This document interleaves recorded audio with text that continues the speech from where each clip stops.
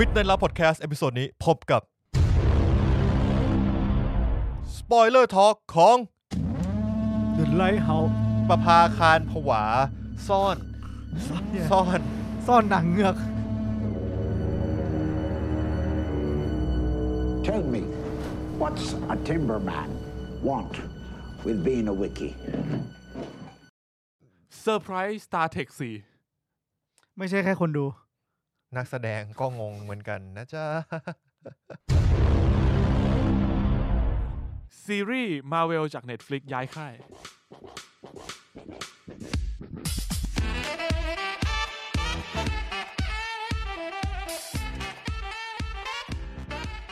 สวัสดีครับผมยินดีต้อนรับทุกท่านเข้าสู่รายการ Midnight Love Podcast อย่างเป็นทางการอีกครั้งนะครับตอนนี้ก็เป็นตอนที่18ประจำซีซั่น4ซึ่งจะเป็นตอนประจำวันที่2เราจะขึ้นเดือนใหม่กันแล้วนะนี่เป็นตอนแรกของเดือนมีนาคมนะครับครับผม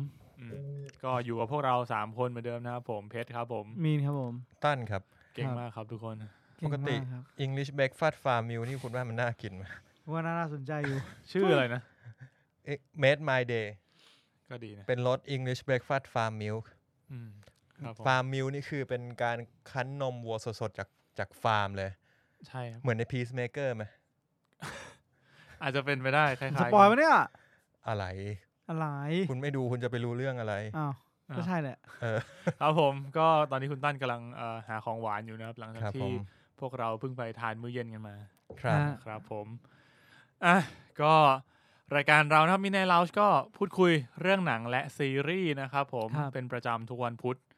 ก็จะมีเมนท็อปิกหลักๆซึ่งสัปดาห์นี้ก็คือ The Lighthouse ที่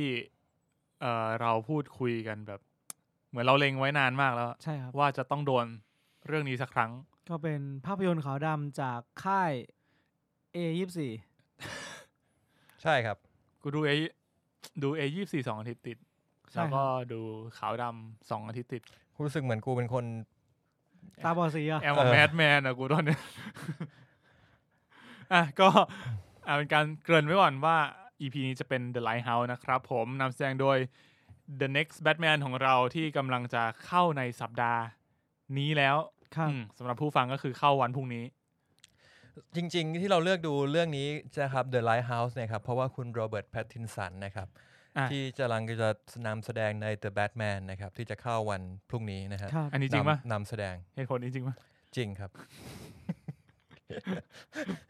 เรียกว่าเป็นการวอร์มอัพก่อนให้แบบบางคนอาจจะติดภาพเขาจากTwilight เซดดิกดิกอรี่เซดดิกเลยย้อนไปไกลอยู่นะบางคนลืมไปแล้วมั้งว่าเขาเล่นแฮร์รี่พอตเตอร์จริงครับก็อยากให้รู้ไว้ว่าเขามีผลงานแบบเรื่องหลังๆที่มาโชว์ฝีไม้ลายมือเนี่ยเยอะมากให้เลิกติดภาพ Twilight ดีกว่าใช่บางคนอาจจะอคติกับการเลือกแบทแมนคนนี้เพราะว่าเขาเคยเป็น Twilight Boy เป็นคุณเอ็ดเวิร์ดคัลเลนก็คือถ้าไม่คันจริงๆก็จะไม่เก่าใช่ก็คันเล่นจริงๆอย่างอีกผลงานที่ดูดีของเขาก็คือ Tenet นะครับผมที่ล่าสุดเลยผมลืมไปแล้วเราจะลืมไปแล้วว่าแม่งเล่นเป็นตัวเอกกูลืมไปแล้วนะ Tenet นะครับผมเป็นตัวที่ผมชอบที่สุดในเรื่อง Tenet เลยก็ได้นะฮะกูว่าก็มีอยู่2ตัวที่มึงจะชอบได้ในเรื่องนี้แล้วอีกเรื่องที่แนะนำถ้าอยากไปดูฝีมือของเขาก็คือ Good Time เรื่องนี้ก็โชว์ฝีมือดีพอสมควรถ้าจำไม่ผิดน่าจะมีใน Netflix นะครับแต่ครับผมก็อย่าลืมว่า The Batman เข้าพฤหัสนี้อะไรมีนสั่งไปแล้วก็กูบอกมึงว่ามึงเลือกร้านได้มึงส่งมา ก็กูกัดแดมกูอยู่ตั้งนานกูเห็นมึงไม่เอากูไม่รู้จักกูต้องรู้จักทุกร้านในโลกใบนี้เหรอกูสั่งมา2รสแล้วกันเรื่องของมึงอ่ะกูสั่งมา2รสไม่รู้กูไม่กินโอเคโอเคผมเช็คแล้ว Good Time มีใน Netflix เหมือนกันถ้าอยากไปดูอีกเรื่องนึงของเขาก็ลองไปดูได้ครับผมตามธรรมเนียมนะครับผมเราก็มาอัปเดตกันหน่อยว่าชีวิตเนี่ยช่วงชีวิตที่ผ่านมาเนี่ยเกิดอะไรขึ้นมาบ้างกับชีวิตพวกคุณในช่วงสัปดาห์ที่ผ่านมาใครอยากจะอัปเดตก่อนครับผม ไอ้ตั้นไม่ชอบขอก่อนกูไม่ค่อยได้ทำอะไรวีคนี้ก็คือเน้นทำงานเยอะมากแล้วก็เลยไม่ได้ดูหนังเลย Peacemaker ที่จบไปคืออาทิตย์ที่แล้วนานแล้วPeacemaker ช่างแม่งจบ Peacemaker อาทิตย์ที่แล้วก็คือพอไม่ดู Peacemaker ก็ไม่ได้ดูเลยครับก็มาดู The Lighthouse ทีเดียวแล้วก็จบเลยครับก็ดูแค่ Lighthouse แต่ว่า มันมีความตื่นเต้นในชีวิตเรื่องของโควิดนิดหน่อยช่วงอาทิตย์2 อาทิตย์ที่ผ่านมาคือก็เสี่ยงครับเสี่ยงครับผมก็พอดีมีเพื่อนไปเจอเพื่อนมากินข้าวกับเพื่อนแล้วปรากฏว่าตอนกินข้าวอยู่แม่เพื่อนโทรมาบอกว่าแม่เป็นโควิดอ๋อคือกำลังกินกันอยู่เลยกำลังกินข้าวอยู่แล้วก็แม่เพื่อนโทรมาเหมือนแบบแม่เพื่อนเพิ่งกลับจากต่างประเทศแล้วเขาก็มาตรวจรอบแรก RT-PCR รอบแรกไม่เป็นผ่านไป2 วันเป็นอ๋อคือไม่ได้ ATK ด้วยแต่แบบ PCR เลย PCR เลยตั้งแต่วันแรกที่กลับมาไม่เป็นมาเป็นวันที่ต้องมา PCR รอบ2ก็เพิ่งรู้ว่าเป็นแต่เพื่อนกับแม่ไม่ได้อยู่ด้วยกันอะไรเงี้ยก็พอแดกข้าวอยู่แล้วก็เป็นแล้วก็แบบอึ้งกันไปแล้วก็ไปหาที่ตรวจ ATK กันก็ไม่เป็นทีนี้เพื่อนก็เลยไปตรวจ PCR ผมก็กักตัวไปวัน2 วันกว่าจะรู้ผลก็ไม่เป็นยังรอดอยู่ระหว่างนั้นก็ที่เช็คนู่นนี่นั่นแล้วก็ไปบุรีรัมย์มาอาทิตย์ที่แล้วบุรีรัมย์อาทิตย์ที่แล้ว คุณยังไม่ได้ออกตอนนั้นใช่ไหมเนี่ยยังแล้วก็หลังจากนั้นก็พอประมาณวันศุกร์ครับผมก็ตั้งใจแล้วว่าวันศุกร์เนี่ยปกติถ้าไม่ได้ไปไหนจะเป็นวันดูหนังของผมคุณมีแบบฟิกวันไว้ด้วยว่าฟิกวันนี้เป็นมูฟวี่เดย์เป็นวันทำการบ้านถ้ามีเรื่องต้องรีวิวกูจะดูวันศุกร์โอเคก็เปิดก็ไม่ใช่คือรู้สึกอยู่ตอนบ่ายๆขั้นเนื้อขั้นตัวรู้สึกเพลียเหมือนจะเป็นไข้ไม่ไหวแล้วแต่ว่าก็เลยตรวจ ATK ซะตอนบ่าย2เป็นจากบุรีรัมย์หรือเปล่าวะอะไรอย่างงี้ไม่เป็นผมก็แบบทนแบบไม่ไหวแล้วมันแบบมันเพลียมันเหนื่อยมากเลยก็แบบนอนก็เลยไม่ได้ดูไลท์เฮาส์วันศุกร์แล้วพอนอนไปปุ๊บนั่งปวดท้องรู้เลยว่าไข้ขึ้นมาแล้วปวดท้องก็เลยแบบไม่ไหวละไปขี้พอขี้เสร็จปุ๊บหายเลยอ๋อไอ้เหี้ยอาหารเป็นพิษแม่งทำให้เราแบบเฮ้ยไอ้เหี้ยโลกเรามันยังมีโรคอื่นอยู่นะเว้ยใช่แปลว่ามึงไม่สบายแล้วแม่งอีโคโควิดอ่ะจริงมันจะมีแบบพอรู้สึกว่าแบบเฮ้ยเริ่มแบบตัวร้อนมึนหัวว่าแบบ ATK ซะหน่อยATK ซะหน่อยก็ไม่ก็ดีแล้วที่คุณ ATK กันก็นั่นแหละครับทำให้ผมต้องมาดูไลท์เฮาส์เอาวันเสาร์ที่ยังแฮงจากอาหารเป็นพิษอยู่ความรู้สึกมันก็เลยแบบมัวซัวมึนๆมากในตอนที่ดู The Lighthouse ก็เหมาะกับหนังดีสุดยอดครับก็นั่นก็เป็นเรื่องราวของผมในสัปดาห์ที่ผ่านมาครับผมอาจจะไม่มีเรื่องหนังแต่ก็อย่างน้อยก็มีเรื่องขี้นะครับก็เชิญท่านต่อไปนะครับครับผมครับ ผมเลยแล้วครับผมก็สัปดาห์ที่ผ่านมาก็ไปดู Peacemaker จนจบเรียบร้อยแล้วนะครับผมก็หลายๆคนอาจจะสงสัยว่าเฮ้ยมันสนุกขนาดนั้นเลยเหรอสนุกไอ้สัตว์ดีจริงหรือเปล่าอย่าหมิ่น Peacemaker อะไรอย่างงี้ผมแนะนำว่าคุณลองดูสักแบบ 2-3 ตอนสัก2 ตอนแรกก็ได้ผมว่าควรจะดูสัก3 ตอนแล้วมันจะ3 ตอนนี่แหละ3 ตอนนี่คือที่มันเจอไอ้ตัวนั้นป่ะเจอแมลงไงจบนั่นน่ะโอเคประมาณนั้น3 ตอนก็ได้นะครับผมมีทั้งหมด8 ตอนเพราะว่าสิ่งที่ทำให้ผมหยุดดูในช่วงแรกไปเพราะว่ารู้สึกเหมือนรำคาญตัว Peacemaker ระดับหนึ่งแล้วก็รำคาญตัวไอ้คู่หูเป็นเพื่อนสนิทของมันอีกคนหนึ่งที่ยังไม่พูดถึงในตอนแรกเท่าไหร่เพิ่งโผล่มากลางๆเรื่องแต่ว่าพอเหมือนเราก็พอดูตรงนั้นแล้วแบบเฮ้ยไม่ค่อยชอบแต่ว่าก็หยุดดูไว้ก่อนแต่หลังจากนั้นกระแสมันดีมากแล้วแบบเรตติ้งก็ดีคนชมเยอะมากผมก็เลยแบบให้โอกาสมันอีกครั้งนึงลองดูต่อเพราะตอนนั้นผมจบแบบหยุดที่3พอดีเลย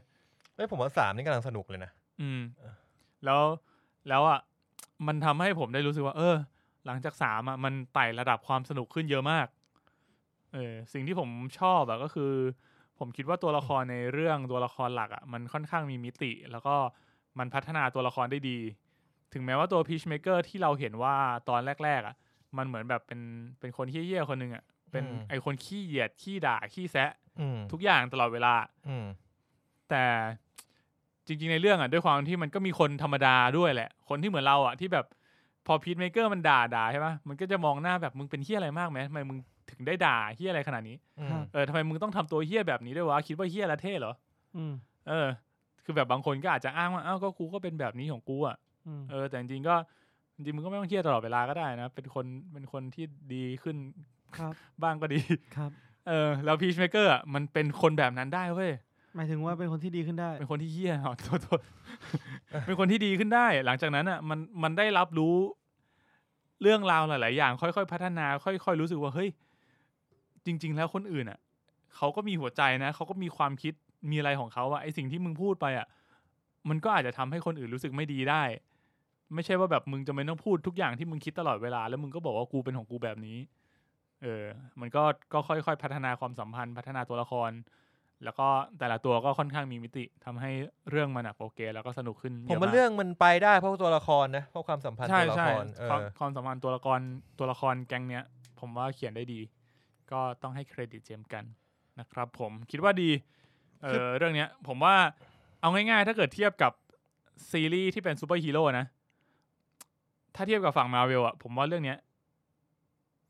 สูสีแบบไอ้เหี้ยอย่างแดกขาดอะฟอลคอนพีทเมกฟอลคอนฮอกอายอะสู้เรื่องนี้ไม่ได้เลยเพราะพีทเมกเกอร์สนุกกว่าฟอลคอนฮอกอายแต่คุณต้อง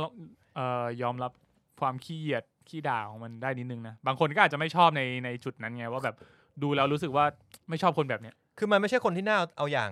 ใช่มันเป็นคนเหี้ยแล้วมันก็คือมันไม่ได้เป็นคาแรคเตอร์ที่เราต้องเชิดชูมันอยู่แล้วอ่ะนั่นคือจุดหนึ่งเพราะว่ามันไม่ใช่แบบถ้าเป็นกัปตันอเมริกาอะไรเงี้ยไอ้ที่นั่นก็แบบผู้ดีเราควรจะรู้สึกเอาใจช่วยมันแต่ถ้าพอมันเป็นพีซเมเกอร์รู้สึกว่ากูก็ไม่ได้เอาใจช่วยมึงนะกูก็ไม่ได้อยากรู้ว่าภารกิจมึงจะสำเร็จหรือไม่สำเร็จถ้าไม่สำเร็จกูก็ไม่ได้แคร์นะหมายถึงช่วงประมาณดู 3-4 ตอนแรกแค่อยากรู้ว่าเรื่องมันเป็นยังไงวะ3ตอนแรกแล้วพอเรารู้จักกับตัวละครหลายตัวพวกแบบเพื่อนพระเอกฮาร์คอร์ดอเดบาโยอะไรพวกเนี้ยทำให้เรารู้สึกว่าแบบเราเริ่มอินกับแก๊งนี้แล้วก็เอาใจช่วยมันมากขึ้นใช่เพราะแก๊งนี้มันก็เป็นเหมือนคนมันเป็นกลุ่มคนแปลกคนที่เอาท์แคสต์ของสังคมมาอยู่รวมกันอย่างพีซเมเกอร์มันก็ไม่มีเพื่อนมันก็อยู่กับใครไม่ได้อยู่ได้กับวิจิลันเต้ไอ้ที่วิจิลันเต้นี่ยิ่งอยู่กับใครไม่ได้หนักเลยกูว่าเนี่ยไอ้วิจิลันเต้เนี่ยต้องบอกว่าเป็นตัวที่ผมรำคาญที่สุดในเรื่องแล้วมันเป็นตัวคนโง่ผมไม่รู้จะมีคำไหนมันเป็นอีเดียตแบบคือคนมีตัวไหนโง่กว่านี้ที่กูเคยดูหนังมาแล้วทุกตัวในเรื่องมันโปรเกรสแต่ที่นี่มันคือเสมอต้นเสมอปลายมากๆแล้วกูไม่ไหวคือเหมือนมันรู้นะว่าแบบเบรนเซลเลเวลของวิจิลันเต้ผมไม่ได้เหยียดนะคือหนังมันปูมาอย่างนี้จริงๆหนังมันตั้งใจทำอย่างนี้คือแบบมันได้แค่เนี้ยแล้วมันก็ไม่ควรฉลาดกว่านี้แล้วอ่ะมันก็ไม่ไปไหนด้วยมันก็จะไม่ไปไหนว่ามันรู้ว่ามันพัฒนาไม่ได้แล้วแต่แค่มันก็จะทำซีนให้มันรู้สึกว่าเฮ้ยวิจิลันเต้ได้โชว์ความสามารถบางอย่างของมันขึ้นมาแทนอะไรอย่างงี้แต่ว่าพวกตัวที่เราแบบตัวสำรองตัวประกอบเช่นฮาร์คอร์ดอเดบาโยแล้วก็ไอเชียไดเบียสอีโคโนมัสอีโคโนมอสอย่างเงี้ยพวกเนี้ยผมว่าดีไอตัวเขาย้อมเนี่ยผมชอบมากถึงแม้ว่าแบบทุกเนื้อเรื่องนี้เขาค่อยๆเปิดเผยมาทำให้แบบตัวละครมันกลายเป็นว่าทุกตัวแม่งแบบมีมิติหมดเลยนะครับก็แนะนำลองไปดูกันสัก3ตอนถ้าเกิดว่ารู้สึกว่าดู3ตอนแล้วแบบยังไม่ใช่ทางยังไม่ชอบฮีโร่สไตล์พวกคนถอยพวกนี้ผมว่ามันไม่ใช่หนังฮีโร่เว้ยมันเป็นสไตล์กึ่งแอนตี้ฮีโร่เป็นแอนตี้ฮีโร่3ตอนนี้3ชั่วโมงป่ะไม่ถึงตอนละ40ประมาณนั้นซึ่งถ้าเกิดไม่ชอบก็ไม่เป็นไรก็อาจจะไม่ใช่ทางของคุณก็move on ไปนะครับผมประมาณนี้แล้วก็ถัดมาก็เป็น The Lighthouse นะครับผมนอกนั้นก็เป็นเมะรายสัปดาห์ผมดู Attack on Titan ผมนึกออกแล้วกูยังไม่ดูเลยมันถึงไหนแล้วเนี่ยมันไปแล้วอ่ะมันไปแล้วเหรอมันไปแล้วอ่ะไปไหนไปมีทีมหนีบผมกับตุ๊กตาหมีแล้วมีแล้วมีตุ๊กตาหมีมาแล้วมีตุ๊กตาหมีกับที่หนีบผมแล้วตุ๊กตาหมี 500,000 ตัววันก่อนคุยกันว่าถ้ามึงมีสัก1,000 Ackerman เนี่ยมึงน่าจะครองโลกได้สู้พวก 500,000 ตัวนี้ไม่ได้หรอกจริงเหรอก็ Ackerman ด้วยถ้ามึงมี1,000 รีไวล์เนี่ยเท่ากับว่ามึงต้อง1รีไวล์ต้องจัดการ500ตัว1รีไวล์ใส่ได้2ขาถ้าอย่างเงี้ยแปลว่าคุณจะมีทั้งหมด 2,000 ขาเหี้ยอะไรวะนี่วิจิลันเต้จะเล่นพวกนี้ครับโอเคก็คือยังไม่ดูต่อ Attack on Titan คิดว่าใกล้แล้วใกล้ถึงเวลาแล้วคือผมไม่คิดว่าผมจะสปอยนะแต่ผมก็คิดว่าเรื่องนี้มันเป็นอะไรที่อาจจะเป็นข่าวแล้วกันคือพูดไปเลยแล้วกันนะมึงอาจจะไม่ได้เตรียมมาไม่มีเรื่องนี้ผมไม่ได้พูดคือเขาเลื่อนวันฉายเอพิโซดสุดท้ายของซีซั่น4 Final Part 2เนี่ยไปอีก1สัปดาห์แล้วก็มีคนนับจำนวนตอนที่จะเหลือแล้วมันมีทั้งหมด12ตอนนี้มันฉายประมาณ 7-8 ตอนแล้วก็เหลืออีก 4-5 ตอนที่จะจบซึ่งถ้าคนที่อ่านมังงะมาอย่างพวกเรารู้เลยว่า ไม่จบใน 4-5 ตอนนี้แน่ไม่มีทางแปลว่าก็มีได้2ท่าคือแต่ไอซีซั่นเนี้ยมันขึ้นชื่อมาแล้วว่าเป็นไฟนอลพาร์ทใช่ไหมก็คืออนิเมะซีรีส์จบแค่นี้ไงแปลว่ามันไม่ควรจะมีพาร์ท 3เพราะว่าพาร์ท 3ก็จะน้อยเกินไปแล้วทีนี้มันจะมี Attack on Titan Festival อะไรสักอย่างนึงจัดที่ญี่ปุ่นหรือสิงคโปร์ผมไม่แน่ใจครับเขาก็เลยเลื่อนวันที่จะฉายตอนสุดท้ายคือตอนที่12เนี่ยออกไปอีก1สัปดาห์พอเลื่อนฉายออกไปเนี่ยมันจะไปตรงกับวันที่ Attack on Titan ซีซั่นแรกฉายครั้งแรกเป็นวันนั้นเลยวันที่ออนแอร์ครั้งแรกช่วงประมาณเมษาซึ่งก็เลยทำให้คนเดากันว่าที่เขาเลื่อนไปเนี่ยเพราะมันจะมีประกาศ announcement อะไรสักอย่างที่สำคัญมากซึ่งก็ถ้าเกิดคาดเดามาในทางนี้ก็เป็นไปได้ว่าอาจจะเป็น The Movie หรือเปล่าผมคิดว่าเป็น The Movie ซึ่งเป็น The Movie จะเป็นฉากจบของเรื่องคุณดู Movie ดูหนังที่เป็นอนิเมะครั้งสุดท้ายนี่คุณดูอะไร Your Name อะไรเงี้ยดูไหม Your Name น่าจะ Your Name ดูใช่ไหมมีได้ดูไหมถ้าญี่ปุ่นน่าจะ Your Name ครับแต่ว่ามันวัด Your Name มันเป็นออริจินอลของมันเป็นตอนเดียวจบมันวัดยากกับถ้าต้องเทียบกับคิมิซึโนะยายบะดีกว่าเพชรไปดูมูเกนเทนมาผมว่าคือไททันด้วยความที่อย่างที่เคยพูดไปแล้วเพราะว่าเรารู้เนื้อเรื่องไปหมดแล้วไงทำให้แบบซีซั่นเนี้ยความอยากดูเมะของผมมันแทบจะเหลือศูนย์เลยคือผมไม่ดูเลยจริงเหรอพอกูดูตอนแรกไปปุ๊บความอยากดูเมะกูมีตลอดเวลากว่ายังไม่ถึงขั้นแรกมั้งคือผมดูไป2ตอนมั้งเมะแล้วแบบมันก็ยังไม่ค่อยอินคือยังไม่ได้รู้สึกว่าแบบต้องดูต่อขนาดนั้นกูต้องจอยลัทธิเดียวกับผมไงลัทธิ Reddit มึงนะลัทธิ Reddit กูคนที่เชื่อว่าเมะจะไม่จบเหมือนมังงะแป๊บนึงนะครับได้ครับผมก็คุณตั้นไปรับของหวานครับผมก็เอาเป็นว่าสัปดาห์นี้ก็มีเมะประปรายแล้วก็ The Lighthouse ซึ่งจริงๆผมเพิ่งดูจบวันนี้เลยตอนบ่ายๆตอนแรกดูเมื่อคืนตอนประมาณเกือบเที่ยงคืนรู้สึกไม่ใช่แล้วก็ง่วงเหมือนแบบผมไปกินข้าวเย็นมาแล้วก็แบบดื่มมานิดหน่อยก็รู้สึกว่ามึนๆแล้วก็ง่วงมากก็เลยดูไปแบบตั้งใจว่าจะฝืนให้จบเพราะว่ารู้สึกว่าหนังอย่างเงี้ยเราอยากจะแบบซึมซับบรรยากาศแล้วก็ดูให้มันเป็นรวดเดียวจบเลยแต่ก็รู้สึกว่าง่วงแบบง่วงไม่ไหวละไปนอนเนี่ยก็ดูไปเหลือประมาณสัก40 นาทีเป็นช่วงแบบช่วงพีคพอดีแล้วก็เลยเพิ่งมาดูต่อบ่ายวันนี้นะครับผมก็ The Lighthouse ก็เราควรจะพูดถึงตอนนี้เลยไหมแล้วแต่ไว้ก่อนก็ได้เอาเป็นผมพูดสั้นๆแค่ว่าถ้าเทียบกับสัปดาห์ที่แล้วแล้วกันที่เราดู Macbeth กันมารีวิว Macbeth นะครับผมชอบ Macbeth มากกว่าครับแล้วคิดว่า Macbeth สนุกกว่าในความรู้สึกของผมประมาณนี้คุณมีนเป็นไงครับสัปดาห์ที่ผ่านมา Kingsman ครับ The Kingsman The Kingsman ภาคที่เป็นเรียกว่าเป็น prequel ของ Kingsman ทั้ง2ภาคที่ผ่านมาครับเป็นไงฮะผมรู้สึกว่าเขาใส่เอลิเมนต์ที่ผมชอบใน Kingsman ภาคแรกมาค่อนข้างที่จะเยอะและบ่อย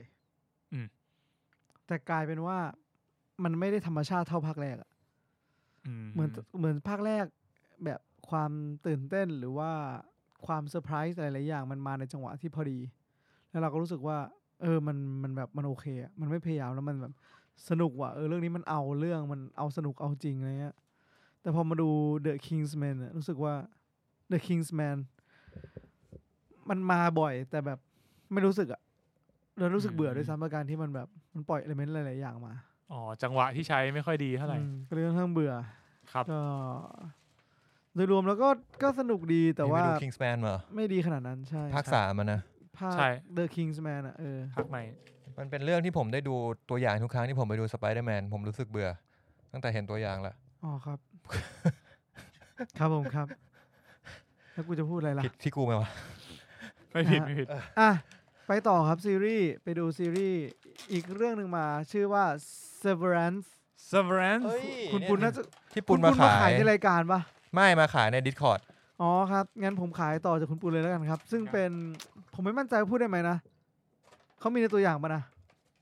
ผมไม่ดูตัวอย่างเรื่องนี้เลยผมว่าเล่าในเรื่องนั้นนิดนึงก็คือคุณเชื่อใน work life balance ไหม work life balance เนี่ยคุณเคยพูดคุณเคยพูดคำว่าคุณอยากแบบมาทำงานปุ๊บแล้วกลับบ้านเลยเปล่าเรื่องนี้แหละพระเอกของเรื่องเนี้ยเรื่องที่จะทำงานแบบนั้นก็คือในช่วงเวลาที่คุณทำงานคุณจะไม่มีความทรงจำนั้นกลับบ้านเลยและในทางกลับกันก็คือในช่วงเวลาที่คุณกำลังทำงานคุณก็จะไม่มีความทรงจำที่บ้านเช่นกันที่ปุณเล่าให้ฟังอ่ะปุณเล่าว่ามาสรุปว่าตอนมึงทำงานมึงจะไม่รู้สึกเหมือนมึงเลิกงานเลยส่วนตอนที่มึงไม่ทำงานอ่ะมึงก็แค่จะรู้สึกเหมือนว่ามึงมาทำงานแล้วมึงก็เลิกงานทันทีอันนั้นเป็นเปอร์สเปกทีฟของคนดูอ่ะมันมีความซับซ้อนกันนะไม่อันนั้นเป็นเปอร์สเปกทีฟของคนดูเว้ยแล้วในมุมมองแบบสมมติว่าเราเป็นคนที่อยู่ตรงนั้นอ่ะการที่แบบเรารู้สึกว่ามันพูดยากว่ะเราจะรู้สึกว่าเหมือนไม่เคยทำงานเลยหรือแบบเหมือนไม่เคยกลับบ้านเลยอะไรเงี้ยมึงจะพูดแบบนั้นไม่ได้เว้ยถ้ามึงดูตอนนี้ตอนหนึ่งแล้วมึงจะพูดแบบนั้นไม่ได้คืออย่างที่ผมบอกอะลองยับหน่อยอยากสนใจคุณมันเปิดเรื่องมาด้วยการที่ผู้หญิงคนหนึ่งนอนอยู่ที่โต๊ะโดยที่เขาจำอะไรตัวเองไม่ได้เลยแม้กระทั่งแม่ของเขามีแววตาสีอะไรนั่นคือเกิดขึ้นที่ทำงานเว้ยครับดังนั้นผมไม่รู้เหมือนกันว่ามันจะทำงานยังไงอะว่าในความทรงจำในความรู้สึกของเราเพราะเราไม่เคยรู้เว้ยผมไม่รู้ด้วยซ้ำว่าชีวิตข้างนอกเขารู้ไหมเขารู้ขนาดไหนผมไม่รู้อะซึ่งหลังจากที่ดูจบภาคหนึ่งผมรู้สึกว่าภาคหนึ่งอะค่อนข้างช้าเว้ยEP หนึ่งอะค่อนข้างช้าแล้วก็แบบดำเนินไปแบบไม่รู้ว่าต้องการอะไรเท่าไหร่เหมือนแบบโอเคเราเข้าใจคอนเซปต์เนี้ยเรารู้สึกว่าคอนเซปต์มันน่าสนใจนะแต่พอเราเริ่มดูปุ๊บอะมันกลายเป็นว่าแล้วยังไงต่อจนกระทั่งถึงจบตอนหนึ่งเว้ยมันค่อยแบบมันไม่ได้มีแค่นั้นเว้ยครับก็เลยทำให้น่าดูต่อผมว่านะอุปสรรคของผมเนี่ยอาจจะเป็นการที่ว่าผมเปิด Apple TV Plus แล้วก็หาเรื่องนี้ไม่เจอเมื่อกี้ผมเปิด Apple TV Apple เหมือนกันผมเสิร์ชด้วยชื่อตรงชื่อตรงเป็นมือกลอง Tattoo Color ครับใช่ครับมือกีตาร์ชื่อรัดนักร้องดิมขอบคุณครับไปต่อแล้วถ้าไม่ดิมจะสว่างเกินไปใช่ถ้าดิมลงมานิดนึงจะแบบค่อยๆดิมครับผมครับผมมีดู Sorance มาครับแล้วก็ไปดูเรื่อง39เพราะใน Netflix มันชื่อเรื่องอะไรนะไม่รู้ครับเมื่อกี้เพิ่งนึกออกเมื่อกี้ไง39ครับเป็นซีรีส์ Korean39 ซีรีส์ที่มีคุณนางเอกของ Crash Landing on You เหรอใช่ไหมผมไม่ได้ดู Crash Landing โอเคจริงๆมึงน่าจะไม่รู้จักใครในนี้เป็นไงครับเรื่องนี้ใช่มันจะมีนางเอก Crash Landing นางเอก Capital Playlist จะเรียกว่าเป็นนางเอกก็ได้ใช่คนไม่รู้ใครซอนเยจินกับจอห์นมีโดครับก็คือคิมจีฮยุนก็คือเป็นแก๊งผู้หญิง3คนที่เป็นเพื่อนสนิทกันแล้วตอนนี้เขาอายุ39แล้วแล้วก็ยังเป็นเพื่อนกันอยู่จบไม่น่าดูเลยผมดูไปตอนนึงคุณช่วยเล่าให้แบบรู้สึกว่าอยากไปดูตามบ้างได้ไหมไม่อยากดูต่อเลยไม่มันก็เป็นเรื่องก็ดำเนินไปแบบนั้นนะคือความ slice of life ก็คือแบบคือตอนหนึ่งมันเหมือนยังแค่เล่าไว้แบบว่าปูมหลังเป็นยังไงนิสัยของตัวละคร3ตัวนี้เป็นยังไงซึ่งผมรู้สึกว่าผู้หญิงไทยหลายคนดูอาจจะรู้สึกว่าอินมันนะว่าแบบมันเหมือนชีวิตเราหรือว่ามันอะไรอย่างเงี้ยเฮ้ยเหมือนอาจจะแบบส่งต่อไปให้เพื่อนว่าเฮ้ยมึงเหมือนพวกเราเลยว่ะอะไรเงี้ยเหมือนเราอาจจะดูแล้วเรารู้สึกว่าเฮ้ยเราเหมือนตัวละครตัวใดตัวหนึ่งในนั้นใช่ผมไม่รู้สึกไงมันก็เลยคอนเนคกับเรื่องนี้ยากดูจนจบตอนหนึ่งผมก็แบบคุณรออีกสัก 7-8 ปีเข้าไปดูเลยคุณอาจจะแบบกูก็ไม่เน้นจะมีเพื่อนผู้หญิงอยู่เดียวกูอยู่พวกมึงพวกมึงไม่น่าทำตัวอย่างนั้นอยู่แล้วใครจะไปรู้ไม่จริงทำตัวกันไม่ได้ก็เลยไม่อินจบแค่นี้แหละอาจจะไม่ได้ดูต่อแล้วแค่เล่าให้ฟังเฉยๆว่าแบบโอเคครับพยายามสู้แล้วการฟันสู้จนจบเรื่องจบเรื่องว่าผมตบมือเลยได้ไปดูโซเวอร์ลันแล้วเว้ยก็เรื่องนี้ตอนนี้มีอยู่4 EP นะครับผมแล้วก็น่าจะมาทุกวันพุธพฤหัสแต่จริงๆตอนจบเรื่องนี้ก็ปูคอนฟลิกต์ไว้สำหรับตอนต่อไปได้น่าสนใจเหมือนกันให้ผมลองสปอยอะไรสักอย่างคุณไหมพูดดิมึงดูแล้วผมดูตัวอย่างคุณอาจจะไม่ดูตัวอย่างไงคุณอาจจะไม่รู้ว่ามันจะมีคอนฟลิกต์หรือว่าแบบพอยต์นี้ผมไม่ดูตัวอย่าง conflict คือผมคิดว่าในเรื่องน่าจะมีใครสักคนที่กำลังจะตายใช่มันบอกตอนหนึ่งนั่นแหละชัวร์ว่าถ้าส่งมาอย่างเงี้ยจะให้แบบตอนหนึ่งมันก็ต้องปูเรื่องแบบผมว่าให้เรารู้จักตัวละครไม่แน่ใจว่าเป็นมะเร็งหรือเป็นอะไรเริ่มต้นก่อนที่มึงจะรู้จักตัวละครอีกมันปูแบบนี้เลยเว้ยแล้วมันก็ต้องไปหาแฟนเก่าทีละคนก่อนแยกประเทศเกาหลีอะไรอย่างเงี้ยเดี๋ยวนั่นแหละแค่ตอนแรกคิดว่าพอยนั้นมันเอาจริงมันเป็นสิ่งเดียวที่ทำให้ผมดูจนจบตอนหนึ่งเลยนะไอเรื่องพอยที่แบบเรื่องมีคนเป็นอะไรนะใช่ nobody knows เลยOne for the road ครับผมมันจะเป็นเช่นไรครับลองรสชาโคชีสเค้กไหมฮะไม่ฮะครับผมครับจบแล้วผมดูมาแค่นี้แหละโอเคครับผมก็สัปดาห์นี้ประมาณนี้นะครับผมเมื่อกี้ผมลืมพูดถึงเรื่องนึงไปผมดู Taxi Driver ใกล้จบแล้วตอนนี้ถึง 15 ครึ่งผมลืมเรื่องนึงเหมือนกันคุณต่อเลยก็ 15 ครึ่งแล้วก็คือตัวพล็อตที่เป็นเส้นเรื่องหลักก็เหมือนรีโซลแบบค่อนข้างใกล้จะหมดแล้วแล้วก็เหลือแบบคดีสุดท้ายที่น่าจะเป็นแบบคดีปิดจ็อบครับแล้วก็สิ่งหนึ่งที่เพิ่งเห็นในเรื่องนี้ก็คือการโฆษณาเริ่มเอาจริงเหรอคือตอนนี้มีอีกอันนึงที่แบบเหมือนเป็นยาไดเอทอะไรที่อย่างเนี่ยคือแบบกูงงมากเลยอ่ะมันจะมีตัวละครตัวนึงที่เป็นผู้หญิงที่แบบว่าสายไอทีเก่งคอมครับก็แบบตอนแรกก็แบบนั่งแบบกำลังเหมือนกับว่าลบกล้องวงจรปิดลบไฟล์ภาพอยู่เดี๋ยวอยู่ก็หยิบกล่องนึงมาแล้วก็กินแล้วก็แบบเพื่อนก็ถามว่าเฮ้ยเธอกินอะไรอ่ะโหโคตรเราก็แบบเฮียอะไรวะเนี่ยกินแล้ววะมันบอกว่าช่วงนี้กำลังไดเอทฉันกินบ้างได้ไหมบอกแต่ว่าพี่ไม่จำเป็นหรอกอะไรเงี้ยแล้วก็ซูมมาที่กล่องอีกทีนึงผมว่าหลายเรื่องอ่ะหลายเรื่องอ่ะมันจะค่อยๆมาตอนหลังคือแม่งมีหลายๆเรื่องมากที่ผมแบบดูไปสักพักเอาแม้แต่ Beyond Evil กูให้เลย Beyond Evil กูดูประมาณแบบ14-15 ตอนแบบเชื่อเรื่องเนี้ยมันคงดุเดือดดราม่าเข้มข้นเกินกว่าจะมีสปอนเซอร์วะไอ้เหี้ยตอนสุดท้ายไปแดกซับเวย์กันเฉยเลย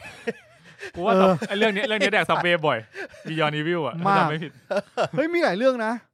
ที่ไปนั่งแดกซับเวย์บอกเลยว่าหลายเรื่องจริงมันเป็นคือผมก็ไม่เคยไปเกาหลีนะซับเวย์นี่เหมือนแบบเป็นแบบฟาสต์ฟู้ดที่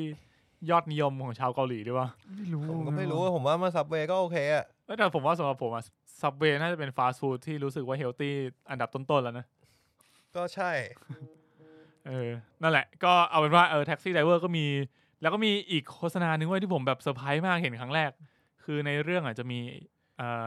เรียกว่าเป็นนางเอกแล้วเป็นตัวเอกหญิงแต่ว่าไม่ได้มีแบบเรื่องราวโรแมนติกกับพระเอกเท่าไหร่ก็เป็นอัยการและอัยการเขาจะแบบทำงานดึกผู้ช่วยก็เดินมาโอ้ยคุณอัยการนี่หน้าหมองจังเลยนะครับเขาก็ส่องกระจก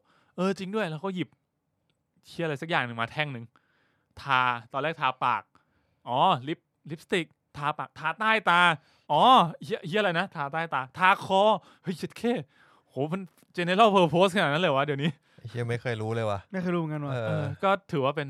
การเปิดโลกของผมพอสมควรก็แบบพอมันมองหน้าแปลกๆไงไม่รู้มันมีคือมึงไม่รู้ได้ไงวะเงี้ยหรอบอกกูว่าใช้สัตว์ไม่มีไม่ผมถึงขั้นไปเซิร์ชเลยนะเว้ยว่าเขาใช้อะไรเหมือนมันเป็นแบบ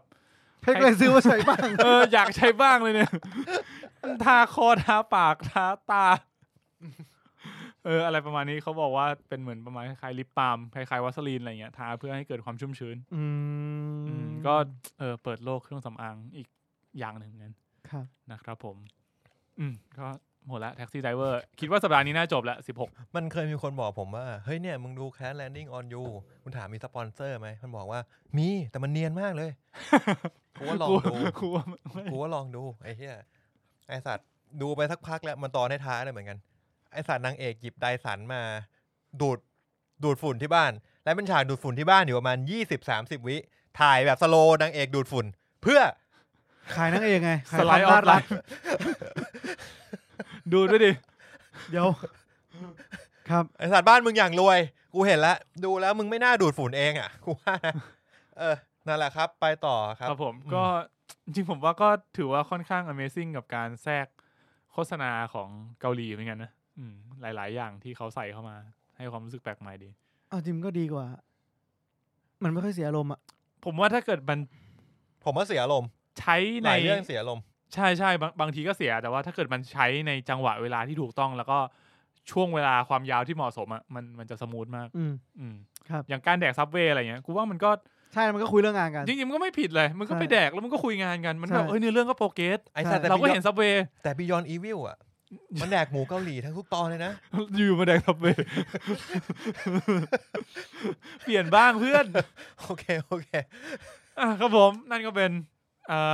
อัปเดตประจำสัปดาห์นี้ของพวกเรา3 คนผมขาดเรื่องนึงคุณมีนจะอัปเดต Snow Pacer ตอน 1เฮ้ยเอาแล้วว่ะผมจะบอกตรงๆเลยว่าแม่งคลาสสิกอ่ะ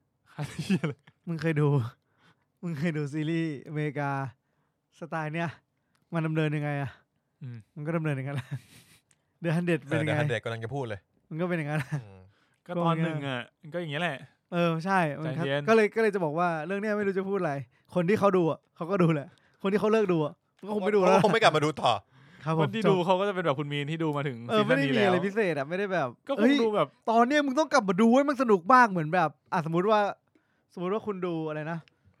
คุณดู Breaking Bad ด้วยกันซีซั่น1จบแล้วแบบซีซั่น3ไปตั้นมันกลับมาเฮ้ยมึงกลับมาดู Breaking Bad ตอนนี้หนุกมากไม่เกิดขึ้นแค่คือมันมีความเป็นไปได้อื่นแล้วนะนอกจากอยู่บนรถไฟอะไรอย่างงี้แต่ถามว่ากูจะเชียร์พวกมึงมาไหมมึงมาดูมึงก็ด่ากูเลยไม่พูดแล้วกันกูรู้ตัวกูดูมาแล้วไงกูดูมาแล้วมันก็โอเคแต่แบบมันไม่ได้โอเคขนาดที่แบบจะว้าวแล้วแบบพวกมึงต้องดูอย่างเงี้ยจากการที่มันทำมาถึงซีซั่น3ได้ผมว่าเรตติ้งเขาก็ต้องต้องใช้ได้นะมันก็มีแบบต้องระดับนึงอ่ะครับเพราะหลายๆเรื่องมันก็ซีซั่น1ปุ๊บโดนตัดจบก็มีมาเยอะแล้วใช่ครับเรื่องนี้ก็ไปเรื่อยๆโอเคคุณมีก็น่าจะดูไปเรื่อยๆประจำสัปดาห์อะไรอย่างเงี้ยผมว่าเรื่องนี้แบ็คมันหนาพอสมควรไม่มุกด้วยเพราะว่าเขาเอาแบบเจนนิเฟอร์คอร์เนลลี่มาเล่นได้ไอตัววินสตันชื่อนะวินอะไรวะชื่ออะไรนะวินอะไรวะจะบอกวินสโลนผิดเรื่องมิสเตอร์ดับบิววิลสันใช่ไหมไม่ใช่มิสเตอร์ดับบิวของมันอ่ะก็ดังนะก็เลยคิดว่าเรื่องนี้ทุนหนาพอสมควรตั้งใจทุนหนาแต่แรกครับผมอีกเรื่องนึงครับ VTV ครับตอนเดียวเหมือนกันกระจง2นักคราไอ้เหี้ยมันมีไอ้เหี้ยเขาเรียกนะห้องการเวลาอะไรเหี้ยอะไรบอกว่าทำไมรู้สึกเหมือนมันดูเยอะกว่าพวกเราเยอะเลยวะกูดูแค่อย่างละตอนไอ้เหี้ยเพชรนี่ดูกี่ตอนดูไม่เยอะจริงก็ Peacemaker ก็ดูไปถ้านับสัปดาห์นี้คือกูดูรวดเดียวจบเลยเห็นไหม4 5 6 7 8มึงไปลงกับไททันไงตั้นกูกับเน็ตกับ Reddit กูดูไททันน่ะดูแค่1ตอนมึงดูบอลไปกี่ชั่วโมง45นาที45นาที45นาที45นาที45นาทีไอ้เหี้ยนี่มึงดูได้เกือบ10ตอนวันเสาร์อะตั้งแต่6 โมงอ่ะใช่กูอยู่ในสนามหญ้าตลอดกูเป็นไงเหมือนกันกูเปิดอยู่ในสนามหญ้าถึงตี 2แมนซิตี้มันต่อไงจริงๆอ่ะชลบุรีจบปุ๊บบอลไทยต่อ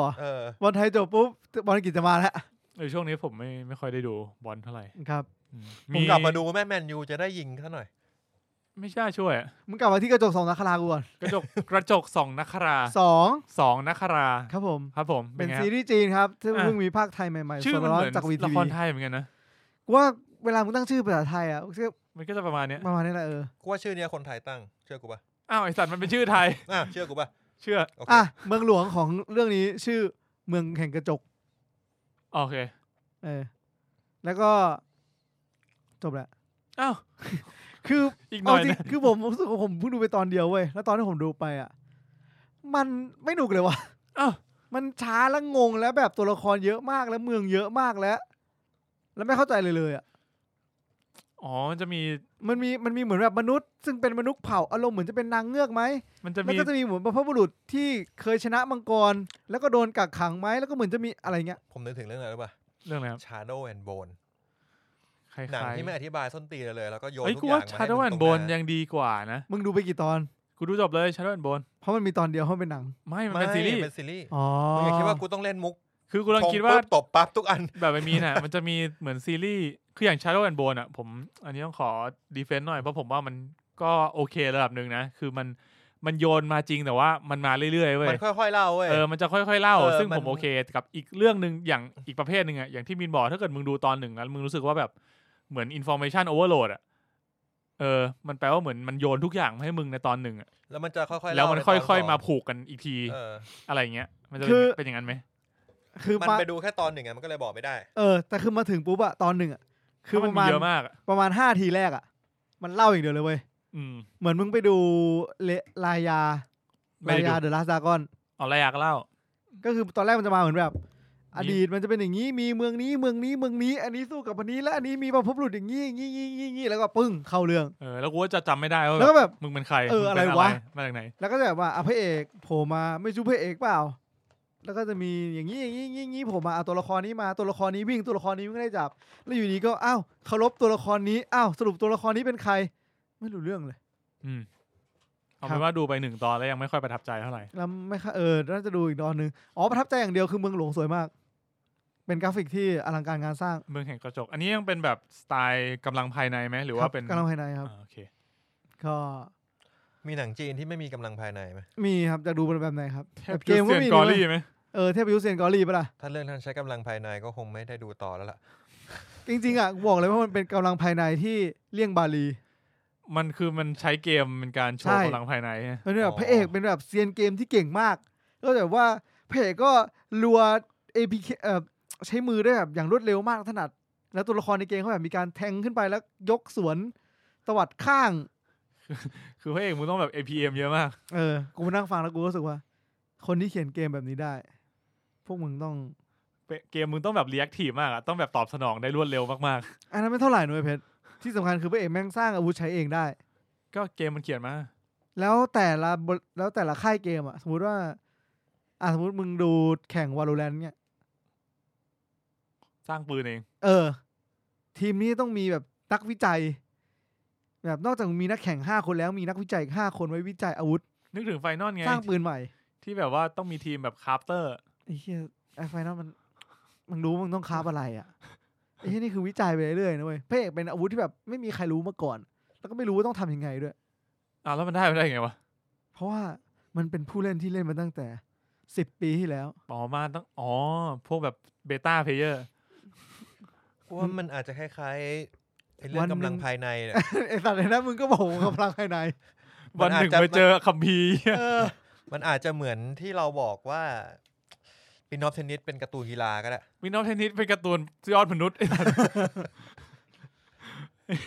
ถ้ามึงแบบไปพลิกบังหน้ามึงก็จะเห็นแบบตอนนี้เทสึกะเลือดอาบเอจิเซนแขนขาดอะไรเงี้ยแขนขาดเลยไม่มีร้อน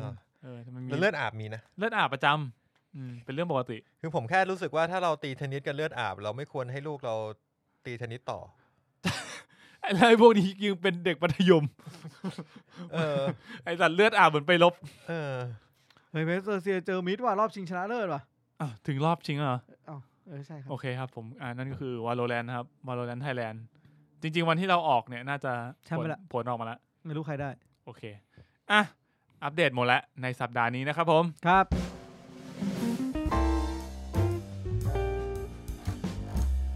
งั้นเรามาที่ข่าวเลยดีกว่าสัปดาห์นี้ก็ไม่ได้มีข่าวมากมายเท่าไหร่นะครับผม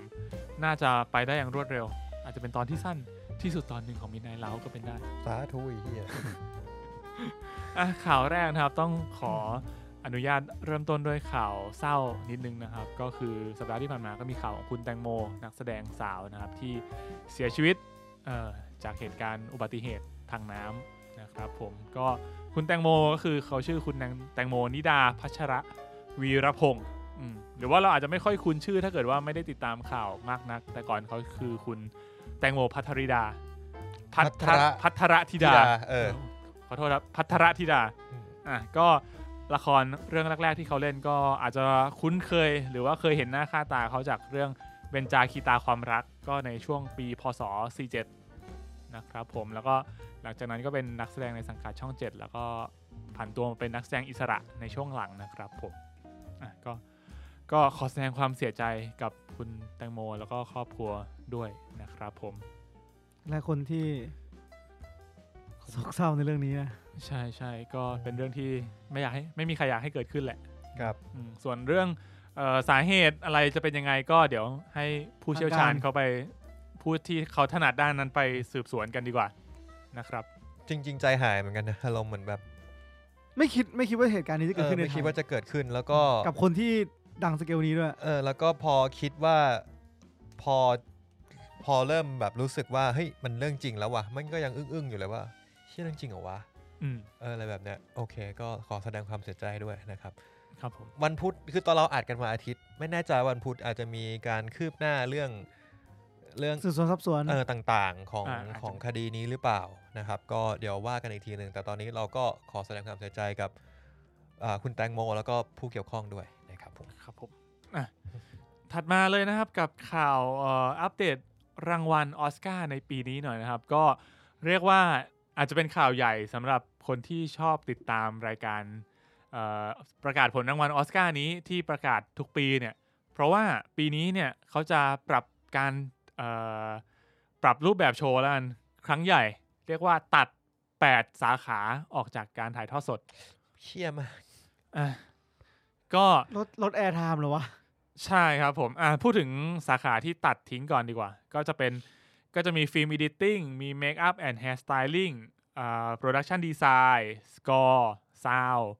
แล้วก็ด็อกิเมนทารีช็อตแล้วก็แอนิเมตช็อตแล้วก็ไลฟ์แอคชั่นช็อตอันนี้คือจะเป็นสาขาที่จะตัดออกไปนะครับซึ่งการที่เขาตัดออกไปเนี่ยสิ่งที่เขาจะทำก็คือเขาจะมีการมอบรางวัลแต่สาขานี้เนี่ยล่วงหน้าก่อน1ชั่วโมงก่อนที่จะเป็นโชว์จริงคือไม่ได้หมายถึงว่าจะโละรางวัล8รางวัลนี้ทิ้งนะแต่ว่าแค่แบบจะไม่ได้เป็นการบรอดแคสต์ถ่ายทอดสดแล้วแต่ว่าจะมอบก่อนแล้วก็หลังจากที่เริ่มงานเนี่ยเขาก็จะมีการแบบตัดต่อเอามาโชว์ในงานอีกทีหนึ่งเพื่อให้งานมันกระชับขึ้นก็ไม่แน่ใจเหมือนกันแต่ผมก็แค่รู้สึกว่ามันจะเหมือนเป็นการลดทอนเกียรติยศของ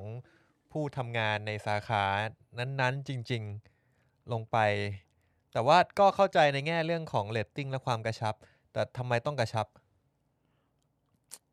ในใจผมเนี่ยมันแบบมี2จิต2ใจนะคือจะบอกว่าเฮ้ยเวลาเราดูออสการ์อย่างเงี้ยเราก็ค่อนข้างสนใจรางวัลใหญ่แหละใช่ไหมอย่างรางวัลพวกนี้ก็ต้องยอมรับว่าแบบบางรางวัลเราอาจจะไม่ได้แบบว่าโฟกัสมากนะอย่างเช่นแบบพวกสารคดีหรือว่าแบบแอนิเมชันสั้นอะไรเงี้ยเราก็แบบไม่ค่อยได้ดูแล้วก็ไม่ได้โฟกัสมากนักแต่ว่ามันไม่มีด็อกิเมนทารีใหญ่ด้วยใช่ไหมมีแค่ด็อกิเมนทารีช็อตที่ใช่ถ้าด็อกิเมนทารีอันนั้นก็คือไปอยู่ในโชว์หลักคือผมว่าบางทีไอ้พวกสปีชดีหลายๆอันหลายๆครั้งบางทีก็มาจากรางวัลเล็กที่เขาว่ากันนี่แหละที่เขาว่าเป็นรางวัลเล็กเนี่ยที่ขึ้นมาพูดแล้วก็แบบบางอย่างก็น่าจดจำมากๆจากการพูดของเขาสปีชของเขาอะไรเงี้ยผมก็แค่รู้สึกว่ามันก็เป็นอย่างนี้มาตั้งนานแล้วก็ไม่เห็นมีใครคอมเพลนอะไรนี่หว่าคือถ้าจะบอกว่าแล้วมันมีคนที่รอคอยนะมีคนที่รอคอยจะดูซึ่งผมว่าแต่ก่อนผมรู้สึกว่าออสการ์ให้เกียรติพวกรางวัลที่คนสนใจน้อยแล้วก็ให้พื้นที่พอๆกันให้พื้นที่พอๆกันแต่ว่าพอมันเป็นแบบนี้มันก็เหมือนว่าเป็นมีความคอมเมอร์เชียลมีความเอนเตอร์เทนเมนต์มากขึ้นคือในแง่นึงมันก็แบบมันก็คงดีแหละมั้งที่รายการมันจะกระชับขึ้นได้แต่ว่าในอีกแง่นึงแบบในใจเราก็เสียดายเพราะว่ามันก็ถ้ามองในแง่วงการภาพยนตร์วงการทำสื่ออะไรเงี้ยมันก็เป็นรางวัลที่แบบใครๆก็รู้สึกว่าเฮ้ยมันเป็นสิ่งที่ยิ่งใหญ่ถ้าเกิดเราจะได้มาคือมึงกลายเป็นเหมือนมึงเป็นแบบอีกเลเวลนึงถ้ามึงบอกว่าเป็นรางวัลที่คนไม่สนใจและกลายไปทำให้คนก็จะทำอะไรแบบนี้น้อยลงเพราะว่าเกียรติยศที่มึงจะได้จากตรงนี้ยิ่งน้อยลงไปอีกเข้าใจว่าก็ตัด8 สาขาเยอะนะใช่ก็จริงๆในใจผมก็ก้ำกึ่งแหละเพราะว่าคือจะบอกว่ามันก็ยังมอบรางวัลนะคือมันไม่ได้แบบตัดรางวัลทิ้งมันมอบรางวัลแต่ว่ามันแค่ไม่ได้ถ่ายทอดสดแปลว่าเขาก็จะไม่รู้ว่าตอนที่มันมีความสำคัญเรื่องนอมินีด้วยเนี่ยคือไม่แน่ว่าเขาอาจจะมาบอกว่าเฮ้ยรางวัลเนี้ย 7-8 คนนี้ได้แล้วก็ตัดตอนสปีชของพวก 7-8 คนนั้นขึ้นมาพูดแล้วว่าคนที่ไม่ได้ชิงก็จะไม่เคยมีใครเห็นหน้าค่าตาเลยหรือเปล่าไม่รู้เขาจะทำในรูปแบบไหนก็หวังว่าถ้าตัดสินใจแบบนี้แล้วก็น่าจะให้เกียรติทุกคนมากที่สุดเท่าที่จะเป็นไปได้แล้วกันครับผมก็อาจจะต้องดูตอนรายการจริงอีกทีว่าเฮ้ยการตัดต่อที่เขาบอกว่าเขาจะทำเนี่ยมันออกมาดีแค่ไหนคือถ้าเกิดมันออกมาแบบตัดต่อใส่ได้ดีครบถ้วนสมูทมากแล้วก็แบบอาจจะตัดส่วนเกินช่วงที่แบบคนนี้ประกาศปุ๊บคนนี้กำลังเดินขึ้นเวทีตัดไปได้สักครึ่งนาทีนึงอะไรเงี้ยก็ครึ่งนาที8 สาขาสัก5 นาทีแล้วอะไรเงี้ยก็ตัดไปนิดๆหน่อยๆโอเคก็อาจจะต้องรอดูอีกทีว่ามันตัดต่อได้ดีแค่ไหนครับนะครับผมก็ยิ่งใน8 สาขานี้มีสาขาไหนที่คุณรู้สึกว่า น่าสนใจเป็นพิเศษไหมจริงๆอ่ะผมชอบช็อตอนิเมะนะช็อตอนิเมะจริงๆมันเป็นต้องบอกว่าเป็นจริงๆก็เป็นสาขาที่เราดูกันบ่อยนะเป็นสาขาที่พออ่านชื่อแล้วจะรู้สึกว่าดูอะไรบ้างไม่ดูอะไรบ้างแล้วจะไปตามดูให้ครบเร็วที่สุดเพราะมันเร็วด้วยความที่มันเป็นช็อตอนิเมะด้วยแบบเรื่องนึงอาจจะประมาณสักครึ่งชั่วโมงรู้สึกว่าเฮ้ยต่อดิรู้สึกว่าช็อตอนิเมะทุกตัวที่ดีที่ขึ้นมาอยู่ในเนี้ยคือดูแล้วมึงมีเสียงน้ำตาเบาๆทุกเรื่องทำดีทุกเรื่องจริงๆแล้วผมว่ามันมีสาขาที่ผมไม่คิดว่ามันเป็นสาขาเล็กฟิล์มเอดิติ้งฟิล์มเอดิติ้งสกอร์เมคอัพโปรดักต์ดีไซน์คือกูงงมากโปรดักชั่นดีไซน์สกอร์ซาวด์พวกนี้ผมไม่คิดว่าเป็นสั้นนะก็คือทุกตัวที่ไม่ใช่ด็อกเมนทารีช็อตแอนิเมชันช็อตแล้วก็ไลฟ์ช็อตพวกนั้นนะผมยังคิดว่าโอเคเป็นสาขาเล็กจริงผมก็รู้สึกว่าอันนี้มันเป็นรางวัลที่คนสนใจน้อยแหละไอพวกไลฟ์แอนิเมชันแล้วก็ไลฟ์ด็อกิเมนทารีแต่ว่าจริงคนที่จะมาดูออสการ์ก็ต้องเป็นคนที่แบบสนใจทางนี้ระดับหนึ่งอยู่แล้วป่าววะเขาไม่ได้ผมว่ามันเป็นมูดของรายการด้วยนะคืออยู่ๆคุณแจกรางวัลใหญ่ตลอดเวลามันก็จะแบบมันก็จะกราฟมันจะพุ่งตลอดเวลาแต่คุณต้องมีจังหวะเบรกนิดนึงส่วนตัวกว่าแอนิเมชันช็อตอ่ะก็ขอแค่ลิสต์มาก็ได้อ่ะคงไม่ได้ดูสดคือไม่ได้อินขนาดที่ต้องดูสดเพราะไม่ได้รู้จักใครเป็นพิเศษไม่ได้ตามเชียร์ใครแล้วกันเหมือนเรายังไม่ได้ตามเชียร์ใครนะแต่สกอร์อย่างที่ตั้นบอกสกอร์ซาวด์โปรดักต์ดีไซน์เนี่ยเมคอัพยังลุ้นนะบางทีอ่ะโหจริงฟิล์มเอดิติ้งก็ลุ้นเหอะเราจำได้ตอนสกอร์ยังนั่งถกกันตั้งนานแบบไอ้เหี้ยเรื่องนี้จริงๆแม่ง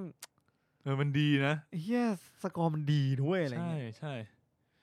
นั่นแหละครับก็อาจจะต้องเดี๋ยวรอดูกันอีกทีว่าพอถึงรายการจริงตอนถ่ายทอดสดจริงๆเนี่ยเขาตัดต่อมาเป็นยังไงมันดีแค่ไหนแล้วอาจจะค่อยมาถกเถียงกันอีกทีนึงเนาะตอนนี้เราก็ยังไม่รู้ว่าเขาจะมาเป็นแบบ Final Product ยังไงโอเคถัดมาเลยนะครับกับข่าวอัปเดต Peacemaker ที่มีตอนจบไปแล้วนะครับผมก็เจมส์กันก็ออกมาบอกว่าเรตติ้งตอนจบเนี่ยดีมากสูงกว่าตอนแรกที่พรีเมียร์เนี่ยถึงประมาณ 44% แล้วก็กลายเป็นโชว์ที่ประสบความสำเร็จที่สุดของ HBO ไปแล้วในตอนนี้นะครับผมก็จอห์นซีน่าก็บอกว่าโอเคกูพร้อมแล้วสำหรับซีซั่น2พร้อมสิครับพร้อมแน่นอนตอนนี้จอห์นซีน่านี่คือแบบเริ่มเนื้อหอมแล้วเขาแสดงได้ดีกว่าที่ผมคาดคิดไว้จริงเขาแสดงดีมากต้องยอมรับในพัฒนาโอเคถัดมานะครับผมก็จริงๆเหลือแค่2ข่าวเองข่าวนี้ก็จะบอกว่าเป็นข่าวที่แปลกๆนิดนึงแล้วกันอาจจะต้องเท้าความนิดนึงว่าสัปดาห์ที่แล้วเนี่ยเราพูดถึงงาน Paramount Plus Investor Day พวกคุณอาจจะจำได้ที่ JJ Abrams เนี่ยได้ออกมาประกาศนะครับผมว่าเรากำลังเตรียม Star Trek ภาค 4แล้วก็คาดว่าจะเริ่มถ่ายทำภายในสิ้นปีนี้แล้วนะครับผมแล้วก็ที่สำคัญที่สุดก็คือแคสติ้งหลักของเราเนี่ยไม่ว่าจะเป็นคริส พายไซมอนเพ็กหรือว่าแบบโซอีซาดาน่าเนี่ยก็จะกลับมาด้วยทุกคนเลยสุดยอดทุกคนก็เฮ้สุดยอดเซอร์ไพรส์มากแล้วก็ไม่ใช่แค่พวกคุณที่เซอร์ไพรส์นะครับผมก็เหล่านักแสดงหลักก็เซอร์ไพรส์เช่นเดียวกันเพราะว่าเรานักแสดงหลักก็ไม่รู้เหมือนกันว่าพวกมึงจะถ่ายทำกันแล้วเซอร์ไพรส์ไหมล่ะไม่ได้บอกก่อนด้วยเหรอไม่ได้บอกก่อนครับว่าแล้วเขาจ้างยังไงกูไม่รู้มันจ้างยังไงเนี่ยมันควรจะจ้างก่อนแต่ไม่ได้บอกเวลาอย่างงี้ป่ะหรือว่าเขาติดสัญญากันอยู่ก็ไม่แน่อาจจะโอกาสอาจจะเป็นไปได้ว่าเขาอาจจะมีสัญญากันอยู่ว่าคุณจะต้องมาแสดงใน Star Trek ทั้งหมดกี่ภาคนะเราก็เลยแบบลักไก่นิดนึงไม่ต้องแจ้งแล้วกันยังไงมึงก็มีสัญญากูอยู่นี่ไม่แต่ว่ามันก็ไม่ค่อย make sense เท่าไหร่มึงพูดกันเหมือนกันอ่ะไม่มั้งอย่างคริส พายเขาก็บอกเองว่าเขาหมดสัญญาแล้วเขาจะไม่ต่อเหมือนบล็อกบาร์นะแต่ว่าอันเนี้ยผมเดาว่าก็แปลว่าจะทำยังไงก็ได้ให้คริส พายต่อสัญญาถึงจะเริ่มกูว่าถ้ากูเป็นคริส พายเขาบอกว่าคุณจะทำยังไงก็ได้ขออีกสัก10 เท่านั้นก็แปลว่าจะทำก็ถ้าถึงก็ทำก็ผมก็ไปฟังไอ้ข่าวมาเขาก็บอกว่ามันเคยมีเหตุการณ์แบบนี้เกิดขึ้นนะในวงการฮอลลีวูดอะที่แบบเกิดขึ้นในช่วงปีแบบช่วง80 90อะไรเงี้ยที่มีนักแสดงที่บอกว่าไม่ได้รับข่าวไม่ได้รับการแจ้งจากสตูดิโอว่าเราจะถ่ายทำภาคต่อนะจากตอนแรกที่เธอได้ค่าจ้างอยู่ประมาณแบบ 35,000 เหรียญต่อเรื่องเนี้ย ภาคที่2เนี่ยด้วยความที่ค่ายแม่งไม่ได้แจ้งก่อน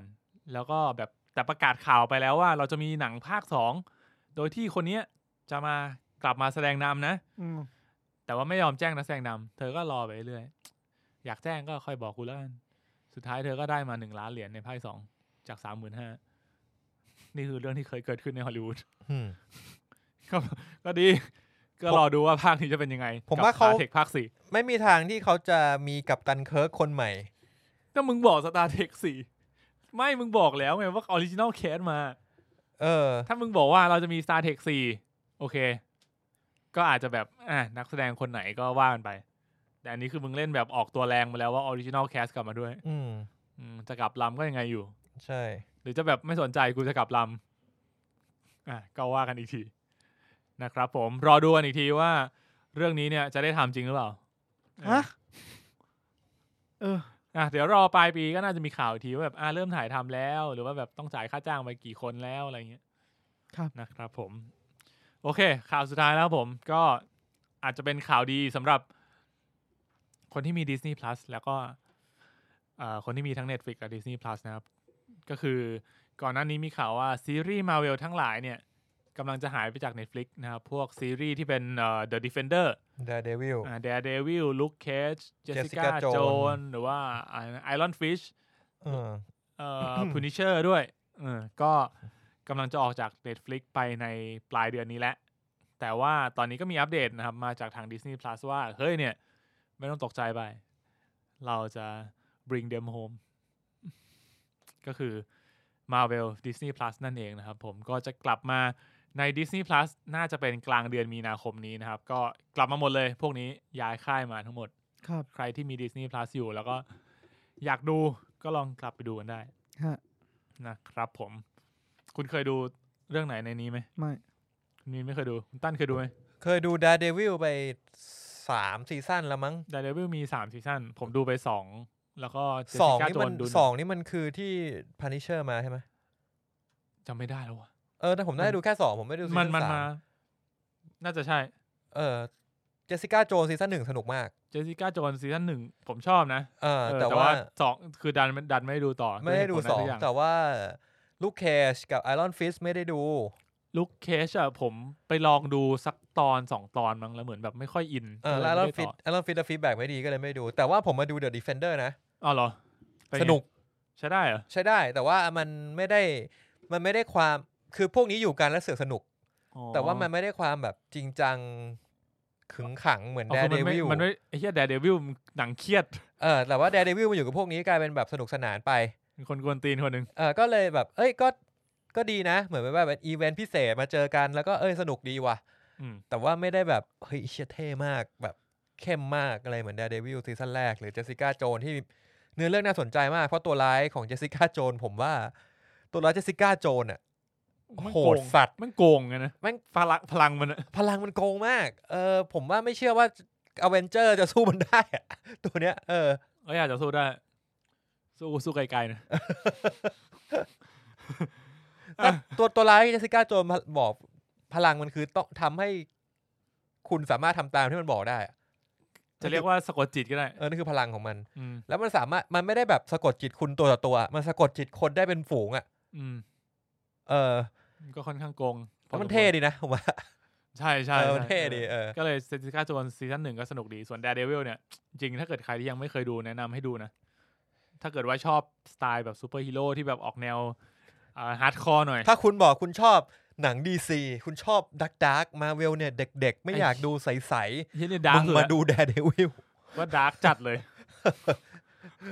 กูว่ากูไปดูแบทแมนเดอะแบทแมนที่จะเข้าอาจจะยังดาร์กไม่เท่าไอ้เหี้ย Daredevil คนนี้กูบอกเลย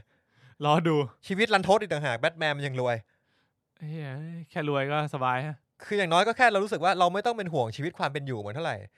มันมีบัตเลอร์ดูแลเราไม่ต้องห่วงว่าถ้ามันเจ็บขึ้นมาแล้วจะทำยังไงจะรักษาตัวเองยังไงDaredevil นี่แม่งกูเจ็บมาแบบโอ้ยสงสารวันนี้เหนื่อยไม่ไปทำงานจะมีเงินแดกข้าวไหมเนี่ยคือ Daredevil พลังก็ไม่ได้มีกูแค่หูดีเป็นพิเศษผมเห็นไอ้นี่นะอาร์กิวเมนต์นึงน่าสนใจเขาถามว่าเนี่ยใน Marvel เนี่ยอันนี้ถามได้เล่นนะใน Marvel เนี่ยมี3ตัวละครที่แบบมี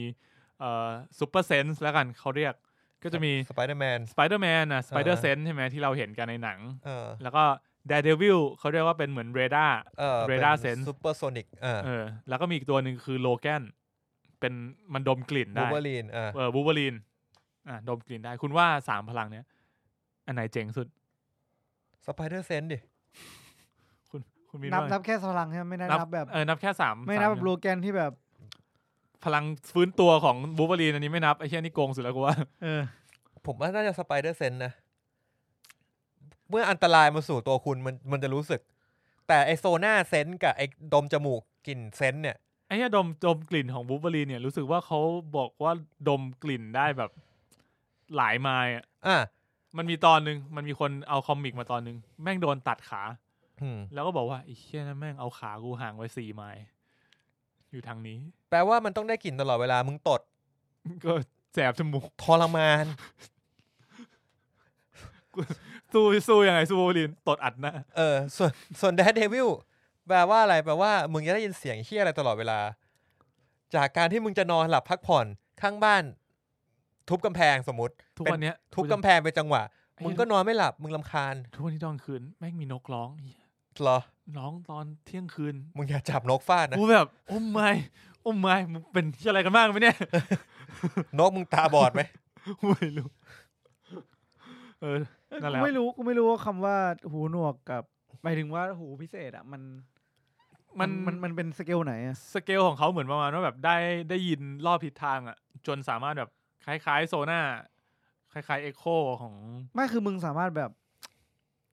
สามารถแบบเหมือนแบบนีโอในแมทริกได้ป่ะแต่มึงเห็นเป็นภาพแบบประมาณนั้นเลยประมาณนั้นก็เก่งอยู่นะเราก็เหมือนกับว่าแบบรอบทิศทางโดยที่แบบไม่ต้องเกี่ยวข้องกับแสงอ่ะจะมืดจะสว่างกูเห็นตลอดไอ้ที่นี่ก็เก่งอยู่นะว่าใช้ได้นะอันนี้คือ Daredevil ใน Daredevil ในคอมิกที่จะแอดวานซ์หน่อยแต่ว่าในหนังอ่ะเหมือนตามันไม่ได้บอด 100% เหมือนในซีรีส์อ่ะผมว่าในซีรีส์ในซีรีส์อ่ะเหมือนมันเป็นขั้นต้นอ่ะยังไม่ได้แบบมาสเตอร์สกิลนี้เท่าไหร่ส่วน Spider-Sense เนี่ยมันจะค่อนข้างมันมีประโยชน์ในตอนสู้แต่ถ้า General Purpose อ่ะกูว่าเรดาร์เนี่ยกูสนใจเหมือนกันนะมึงอย่าจริงจังกับเรื่องนี้ให้มากนักไปที่เรื่องอื่นต่อไปหมดแล้วครับข่าวครับนั่นแหละครับผมทิลดาสวินตันมาไทยไม่มีโอเคแต่ทิลดาสวินตันมาไทยนะใช่ครับผมเพราะหนังเมโมเรียของพี่เจ้ยนะครับผมพี่เจ้ยของพวกเราเหมือนสนิทกันพี่เจ้ยครับพี่เจ้ยครับก็พี่เจ้ยมาไทยเรียกว่ามาโปรโมทเมโมเรียอยากดูเหมือนกันเนี่ยมีคนบอกว่าเฮ้ยสุดยอดมากเลยถึงแม้จะดูไม่ค่อยรู้เรื่องเหอะกูว่ามันอาจจะคล้ายๆกับไลท์เฮาส์ที่กูแบบเฮ้ยเหี้ยก็ดีมั้งแต่แบบไม่เชื่อไม่ไรวะเนี่ยนั่นแหละครับผมงั้นก็มาถึงเมนท็อปิกของเราเลยนะครับผมครับผมนี่เป็น non spoiler talk ของ The Lighthouse ครับผมก็หนังเรื่องนี้นะครับผมมีนักแสดงนำหลักแค่2คนนะครับผมกูว่าไม่มีนักแสดงแค่2คน4ในเรื่องมี4คนใครบ้างคุณมินไม่ได้ไปดูมาล่าสุดเพราะว่ามีนดูต้องเท้าความก่อนว่าเรื่องนี้มีนดูไปก่อนหน้านี้แล้วใช่เราก็เพิ่งมาดูกันภายในทีนี้ก็คือมีน่าจะคุ้นถ้าเกิดว่าพูดถึงก็คือมีนางเงือกกับมีไอหัวหน้าเก่าของคนตัดไม้วินสโลคือมันโผล่มาแวบเดียวอ่ะไม่ได้เป็นตัวละครเด่นอะไรมากมายครับแต่ว่าตัวหลักๆก็คือเป็น The Batman กับ Green Goblin ใช่คือจริงๆเอาง่ายๆนะจริงๆก็มีแค่2คนแหละพูดก็พูดเถอะไปดู2คนนี้เล่นน่ะคุ้มแล้วมันแล้วกูบอกเลยเป็นสิ่งที่มันที่สุดแล้วคุ้มที่สุดของเรื่องนี้แล้วกูเหนื่อยอ่ะกูรู้สึกเหนื่อยแทนแม่งอ่ะกูรู้สึกว่ากูจะบ้าเอาเนื้อเรื่องสั้นๆเลยนะครับก็คือเรื่องราวเป็นเรื่องราวของคนหนึ่งคน2คนคนหนึ่งก็ได้คน2คนแล้วกันเพราะว่าเขาคือเป็นเหมือนชาวเรือเขาเป็นเหมือนมีหน้าที่ที่ต้องมาเฝ้าไอ้ไลท์เฮาส์อันนี้ก็คือมากัน2คนแล้วก็มีโดยที่เป็นเหมือนนายประภาคารนายประภาคารใช้คำนี้กันนายประภาคารที่มีเวรที่ต้องมาเฝ้าหอคอยประภาคารนี้ที่เป็นเกาะอยู่กลางทะเลเลยนะครับต้องเฝ้าอยู่ประมาณ4 อาทิตย์ใช่ไหมใช่ในเรื่องคือเดือนนึงโดยที่ก็จะมีหัวหน้างานก็คือคุณวิลเลมเดอโฟ แล้วผมไม่บอกชื่อนะว่าเขาชื่ออะไรตอนแรกเขายังไม่ได้บอกชื่อแล้วก็คุณโรเบิร์ตแพตตินสันซึ่งเหมือนเป็นนายประภาคารหน้าใหม่เพิ่งเข้ามาจอยอะไรอย่างเงี้ยเป็นจูเนียร์เป็นจูเนียร์นะครับซึ่งก็จะพบเจอคอนฟ lict ต่างๆที่เกิดขึ้นในเรื่องจากการที่คุณโรเบิร์ตก็ดูเหมือนว่ามีความอยากที่จะขึ้นไปดูไฟบ้างแต่ว่าคุณวิลเลียมเดฟโฟก็บอกไม่กูไม่ให้คือมึงขึ้นเด็ดขาดกะกลางคืนเป็นของกูกะกลางวันมึงทำงานไปซึ่งโรเบิร์ตแพตตินสันก็แบบไม่พอใจจริงๆเราควรจะได้ขึ้นไปดูนั่นดูนี่มันก็เลยมีความแบบทำไมถึงไม่ให้ขึ้นไปมีอะไรซ่อนอะไรอยู่ก็เลยเหมือนอยากรู้มากเป็นพิเศษแล้วก็ปรากฏว่าประกอบกับการที่เกิดภาวะกดดันจากการที่ต้องอยู่กัน2คนในเกาะเปลี่ยวๆทำให้ผมบอกตรงว่าก็ทำให้บ้าก็คือคนที่ไม่มีประสบการณ์แบบคุณโรเบิร์ตแพตตินสันเนี่ยก็ผมว่าก็เกิดอาการจะบ้าไม่บ้าคุณไปตัดสินแล้วกันหลังจากดูในเรื่องแต่ว่ามันมีอะไรบางอย่างที่ลึกลับอยู่แล้วก็มีอะไรบางอย่างที่อาจจะต้องอาศัยการตีความเยอะมากซึ่งทีนี้เขาก็ต้องอยู่ผจญภัยกันใน4สัปดาห์หรืออาจจะมากกว่านั้นแล้วอยู่กับคนที่ผมก็พูดตรงๆว่าก็ดูแล้วก็2คนนี้ก็ไม่มีใครปกตินะก็ไปลุ้นกันแล้วกันนะครับว่าจะเกิดอะไรขึ้นบ้างในเรื่องนะครับครับผมทั้งเรื่องเล่นกัน2คนเล่นดีมากแบกโคตรพ่อกำกับภาพดีภาพนี้รู้สึกว่าเรื่องนี้เขาบอกว่าเขาใช้สัดส่วนภาพแบบเก่าที่เป็นแบบ1 ต่อ 1.19 คือเกือบจะจัตุรัสเกือบจะประมาณนั้นก็ถ้าจะมองว่า43ก็ได้ตอนแรกผมก็คิดว่า43แล้วก็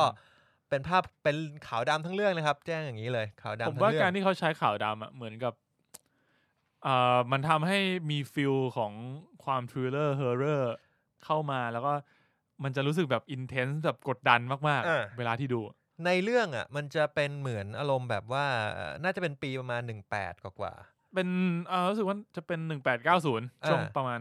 ปลายนั้นซึ่งก็จะว่าเป็นหนังพีเรียดไหมก็ไม่รู้เพราะผมคิดว่าถ้าคุณมาติดในประภาคารตอนปียุค 2000ก็คงประมาณนี้เหมือนกันคุณจะทำอะไรได้จากนี้วะเอาจริงว่าจะติดในช่วงนั้นหรือช่วงนี้ก็อาจจะไม่ค่อยต่างกันไฟฟ้ากับการสื่อสารไงก็เป็นไปได้คือการสื่อสารถ้ามันเป็นเกาะที่ห่างไกลมากก็อาจจะมีวิทยุอะไรอย่างนี้ที่ช่วยได้เพิ่มขึ้นนิดนึงเอาไม่เป็นไรก็นี่แหละคือเรื่องย่อโดยคร่าวๆของ The Lighthouse เพราะว่าผมคิดว่าเราไม่สามารถเปิดเผยอะไรได้มากกว่านี้เพราะว่าถ้าอย่างนั้นมันจะเป็นช่วงสปอยเลอร์แล้วก็แต่จริงๆถ้าเปิดเผยก็ไม่น่าทำให้หนังเสียอรรถรสมากขึ้นเพราะว่าเรื่องนี้มันต้องตีความเยอะต้องจะบอกว่าอย่างนั้นก็ได้ผมว่ามันเป็นเรื่องที่ไม่ค่อยเหมือนกับเรื่องอื่นๆที่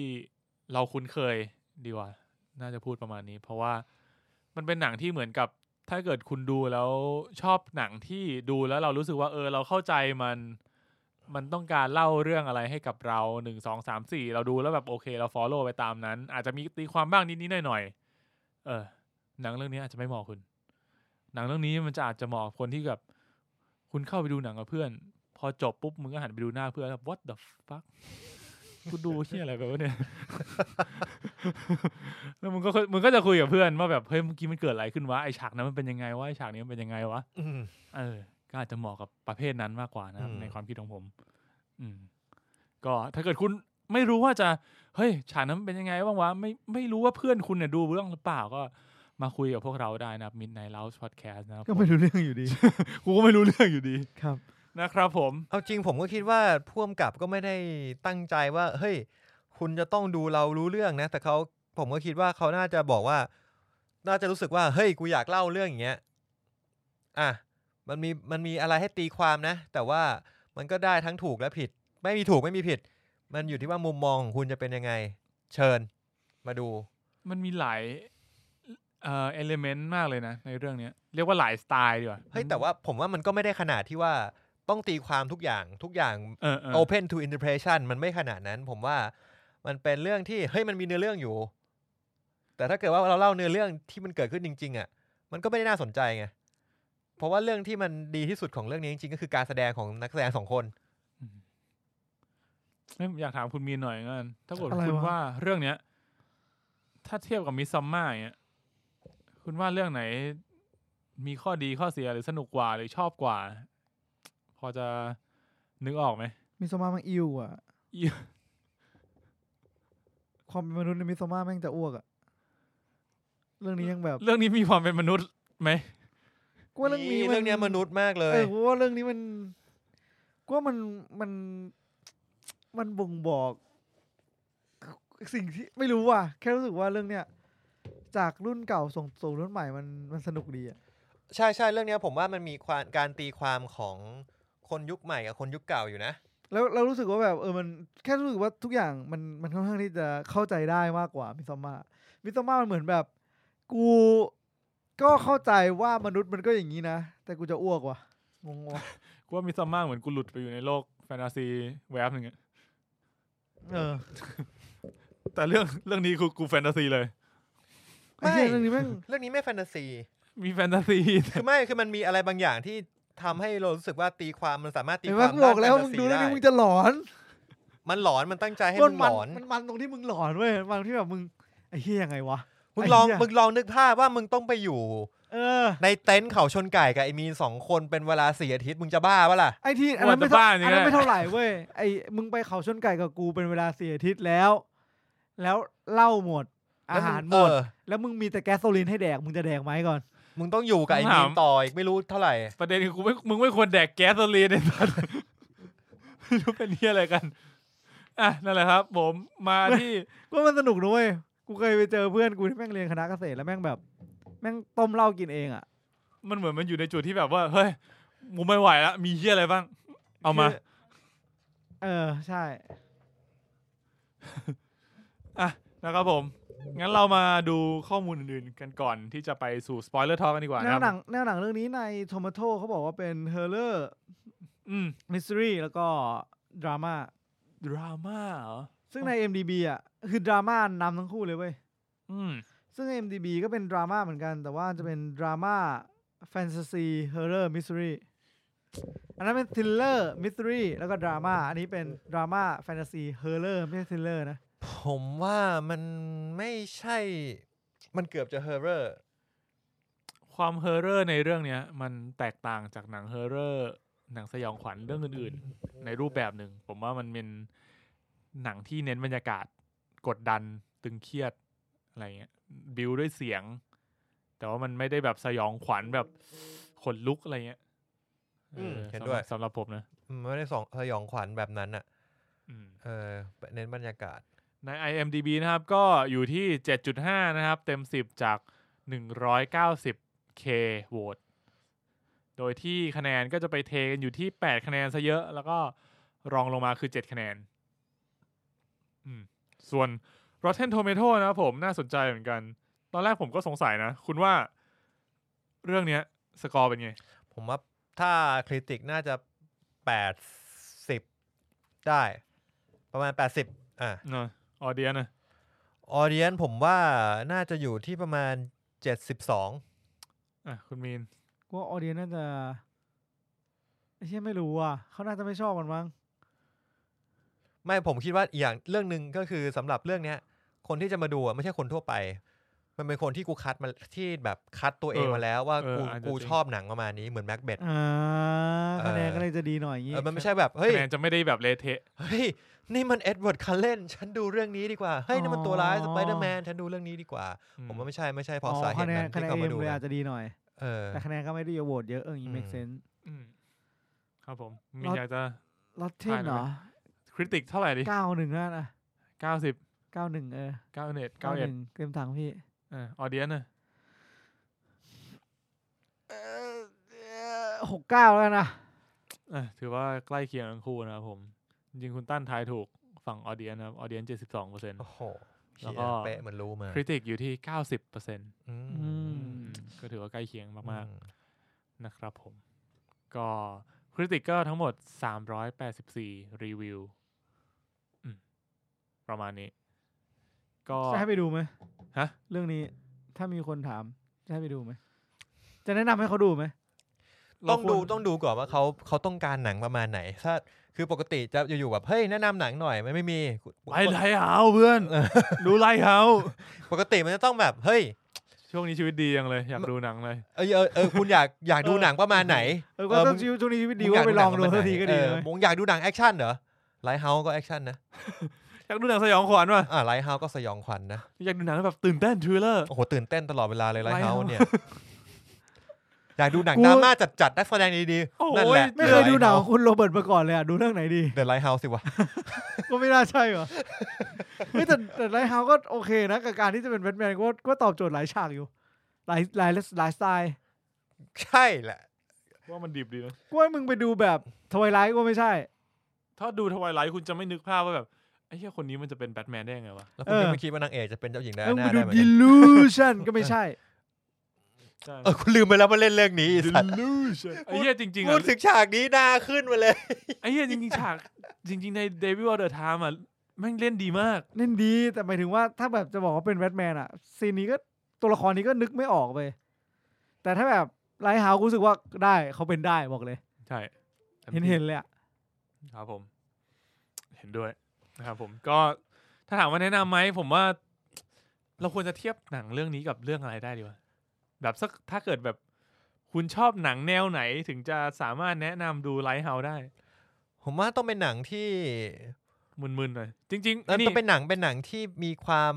ปรัชญาแล้วไม่ได้เล่าเรื่องตรงไปตรงมา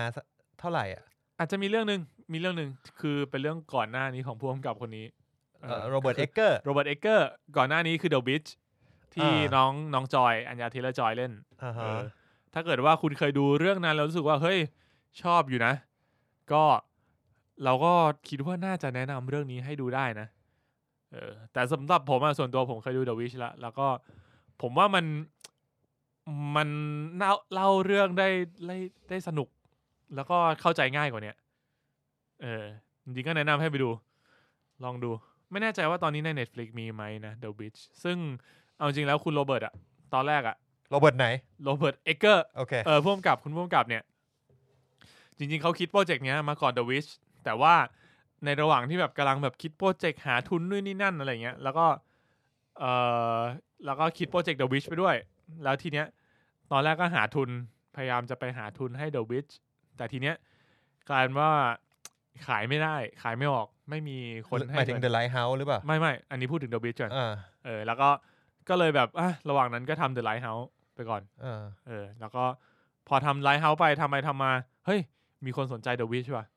โอเคงั้นก็พอส Lighthouse ไปก่อนแล้วเขาก็เลยกลับไปทำ The Witch จนแบบออกฉายแล้วก็ประสบความสำเร็จเกินคาด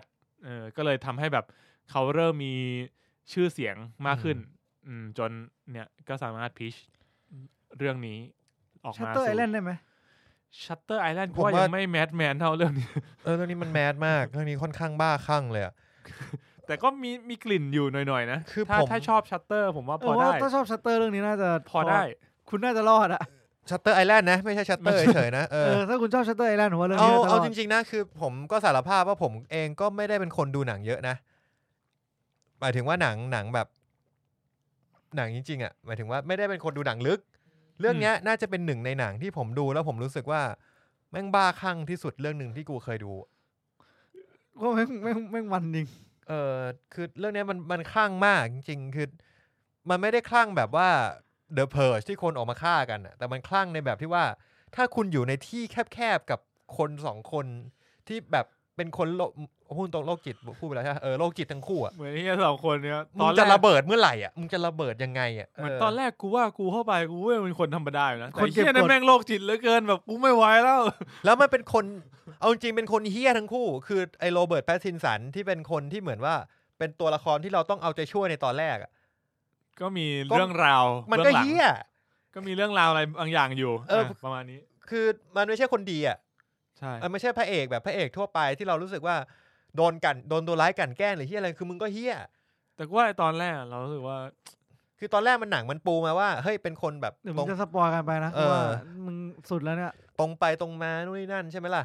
เรียกว่าจริงๆด้วยความที่มันเปิดมาด้วยความเป็นอีลานเป็นแบบเป็นซีเนียร์เป็นจูเนียร์เข้ามาใหม่อะไรเงี้ยมันก็จะโดนใช้งานนู่นนี่นั่น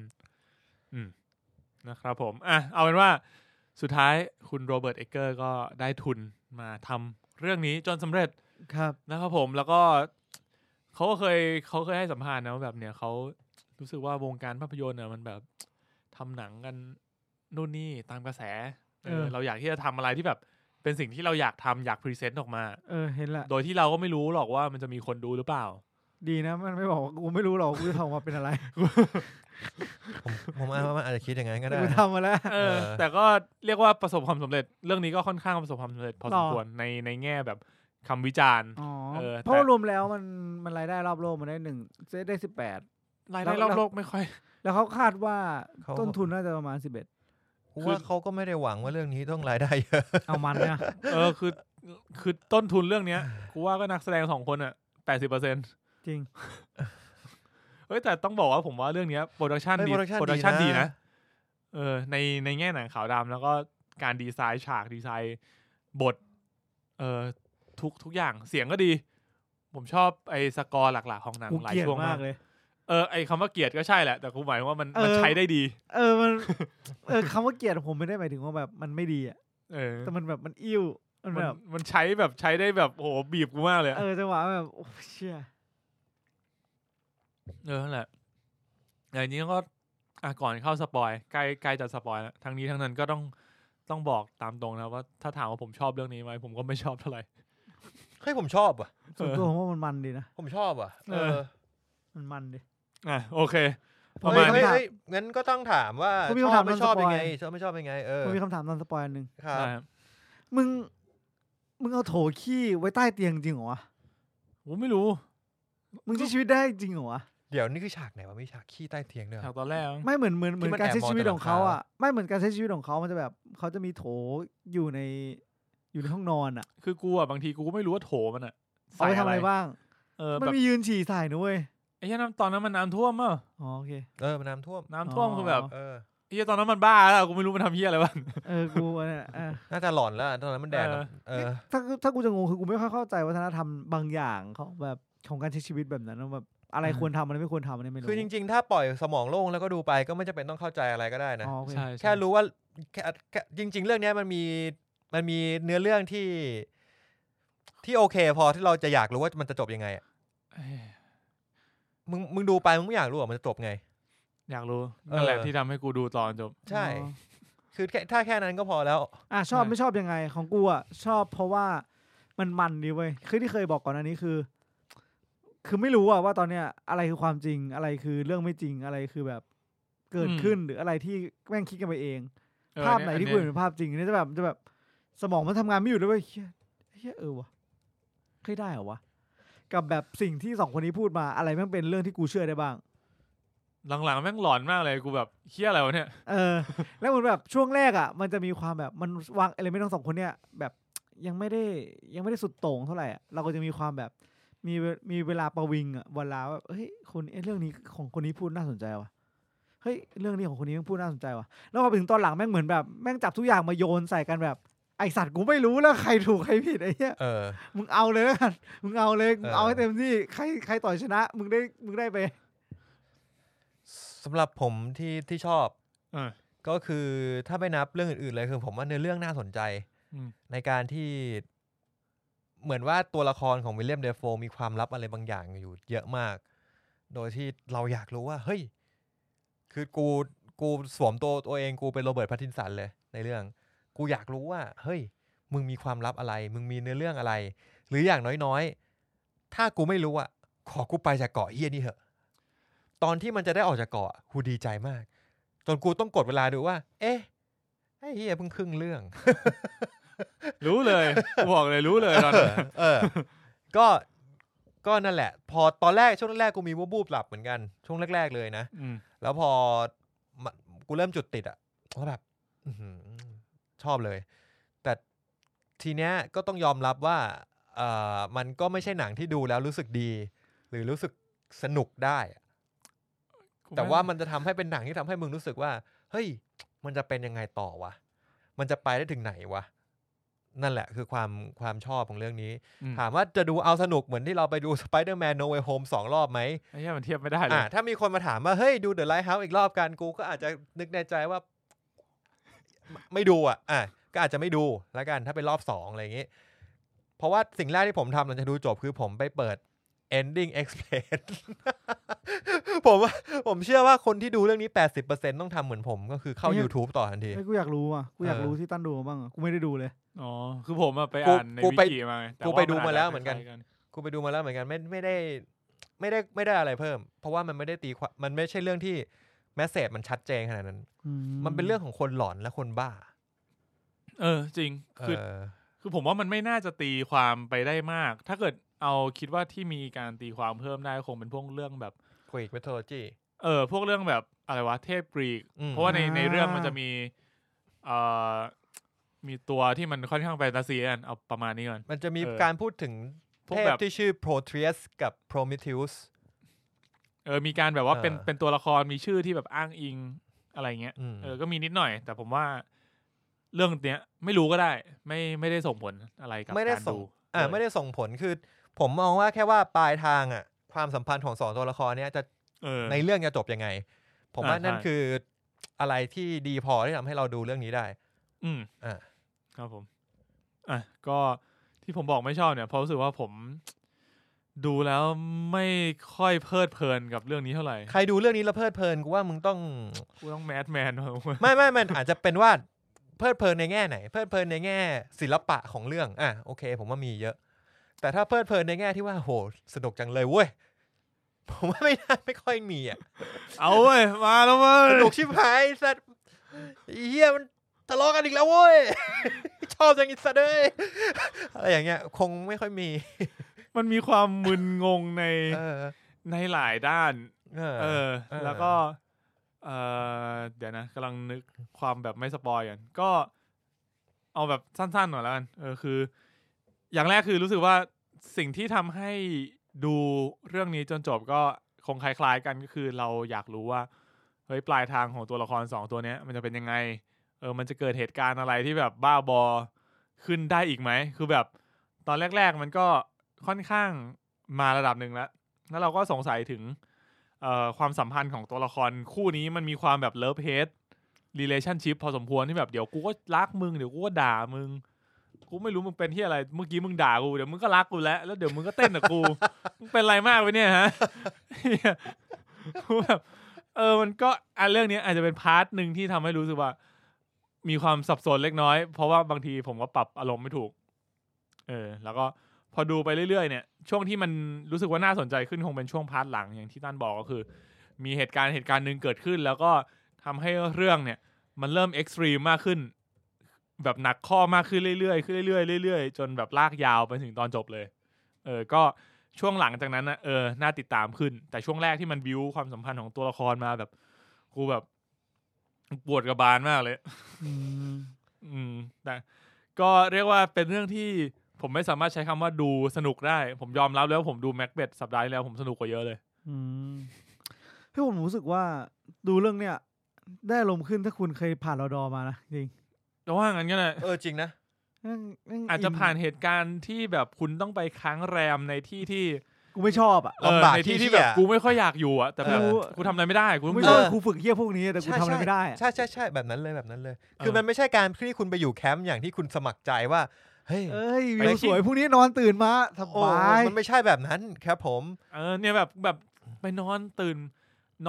อนอยู่แบบแม่งมีใครไม่รู้มาทุบเต็นท์กูตื่นได้แล้วพวกมึงแล้วฝนตกน้ำท่วมแล้วคอมแบทเปียกไปหมดแล้วเนี่ยไอ้เหี้ยเซนเดียวกับไอ้เหี้ยโรเบิร์ตเลยกูรู้สึกเปียกไปทั้งแบบเปียกถึงง่ามตัวผ้าพันคอกูลอยมาเลยครับผมนั่นแหละครับผมก็ลองไปชั่งใจกันดูแล้วกันนะครับกับเรื่อง The Lighthouse นะครับผมถามว่าคุ้มไหมเรื่องนี้ดูนักแสดง2คนนี้คุ้มแล้วที่สุดแล้วผมถามนิดนึงผมดู A24 มาไม่ค่อยเยอะผมถามไปแล้วคือถ้าไม่นับไอ้เรื่องมินาริเนี่ยผมว่าเรื่องนี้ก็เป็นเรื่องที่ดีนะถ้าคุณอยากจะลองดู A24 ก็เรื่องนี้มันเอ็กซ์ตรีมเหรอเอ็กซ์ตรีมเหรอผมแค่รู้สึกว่าอย่างน้อยดารามันดังพอที่คุณจะแบบจะสัมผัสเขาได้ต้องถามว่าคุณอยากดูแบบไหนดีวะคือมันมีหลายแนวถ้าให้กูเรียงเลยนะแบบเอาแบบง่ายสุดไปยากสุดกูจะให้นี่ก่อนเว้ยไอ้ที่คุณมินาริไม่ใช่คุณที่เล่นชังชี่อาควาฟิน่าเรื่องที่มึงไปดูกันแล้วมึงชอบกันเรื่องอะไรนะ Awkwafina ตอนนั้น Farewell The Farewell โอ้ยอันนั้นแบบให้ Farewell อยู่ตื้นสุดอันนั้นคือดูง่ายดราม่าสนุกตีความได้สนุกแบบตลกอ่ะตลกเลยอ่ะมีหลายช็อตที่กูแบบหัวเราะเหี้ยอะไรวะเนี่ยแล้วต่อจากนั้นอ่ะค่อยมาเป็นมินาริเว้ยมินารินี่ก็ค่อนข้างเข้มข้นแล้วต่อจากมินาริอ่ะผมให้ไปเป็น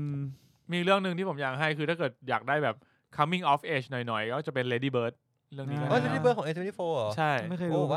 Moonlight ก็ A24 Moonlight นี่เล็งมากเลยค่ายคุณภาพ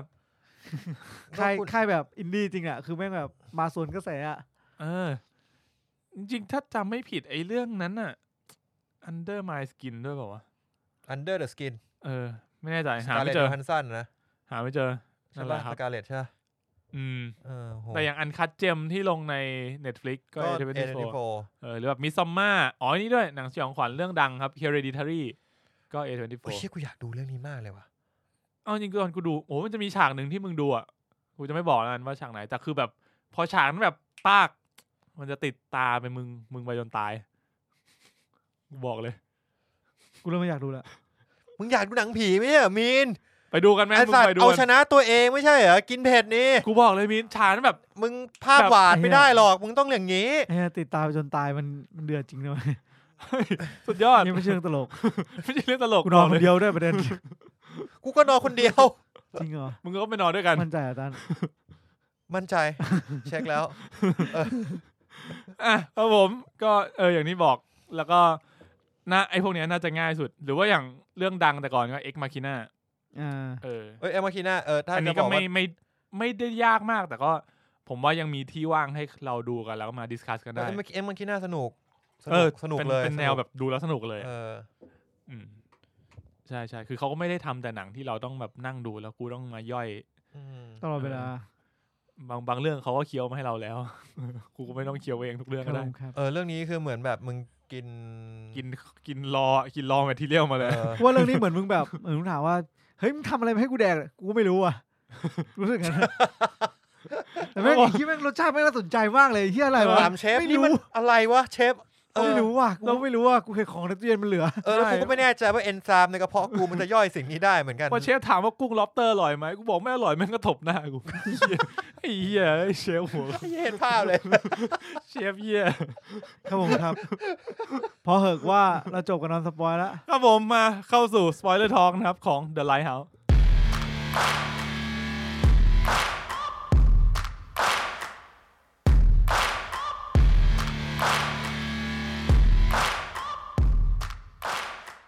ครับผมเรื่องนะครับเริ่มต้นขึ้นที่ในช่วงปี 1890 นะครับที่นิวอิงแลนด์ก็มันบอกด้วยเหรออยู่ที่ไหนกูไม่รู้ว่าอ่านจากวิกิมั้ยโอเคครับต่อเลยกูไม่รู้ในเรื่องมันมีหรือเปล่ากูอยากฟังเรื่องจากวิกิพีเดียมากเลยเริ่มต้นขึ้นนะครับผมก็คุณจริงในวิกิเนี่ยมันพูดถึงชื่อของทั้งสองคนนี้ตั้งแต่ต้นเรื่องแต่ว่าเราจะละไว้ก่อนแล้วกันเพราะว่าจริงๆแล้วมันค่อยมาเปิดเผยชื่อของตัวเองเนี่ยทีหลังแล้วก็ตัวตนของทั้งสองคนน่ะก็ค่อนข้างแบบมีความสัมพันธ์สำคัญกับเนื้อเรื่องด้วยนะครับในวิกิก็จริงไม่มีอะไรมากเลยก็คือตัวงั้นผมจะเรียกชื่อเป็นคุณโรเบิร์ต แพตตินสันกับคุณวิลเลียมเดฟโฟนักแสดงทั้งสองคนนะคุณโรเบิร์ตเนี่ยเหมือนเป็นจูเนียร์ปาพาคาร์เนอร์นะครับผมก็เข้าไปทำงานเหมือนแบบกูอยากได้ตังค์อ่ะก็มาทำงานที่ปาพาคารแห่งนี้แล้วก็เจอกับคุณวิลเลียมเดฟโฟที่เหมือนเป็นซีเนียร์ผู้ดูแลประภาคารแห่งนี้มาเนิ่นนานแล้วก็รับน้องนะครับผมทำให้ก็ต้องเผชิญกับการ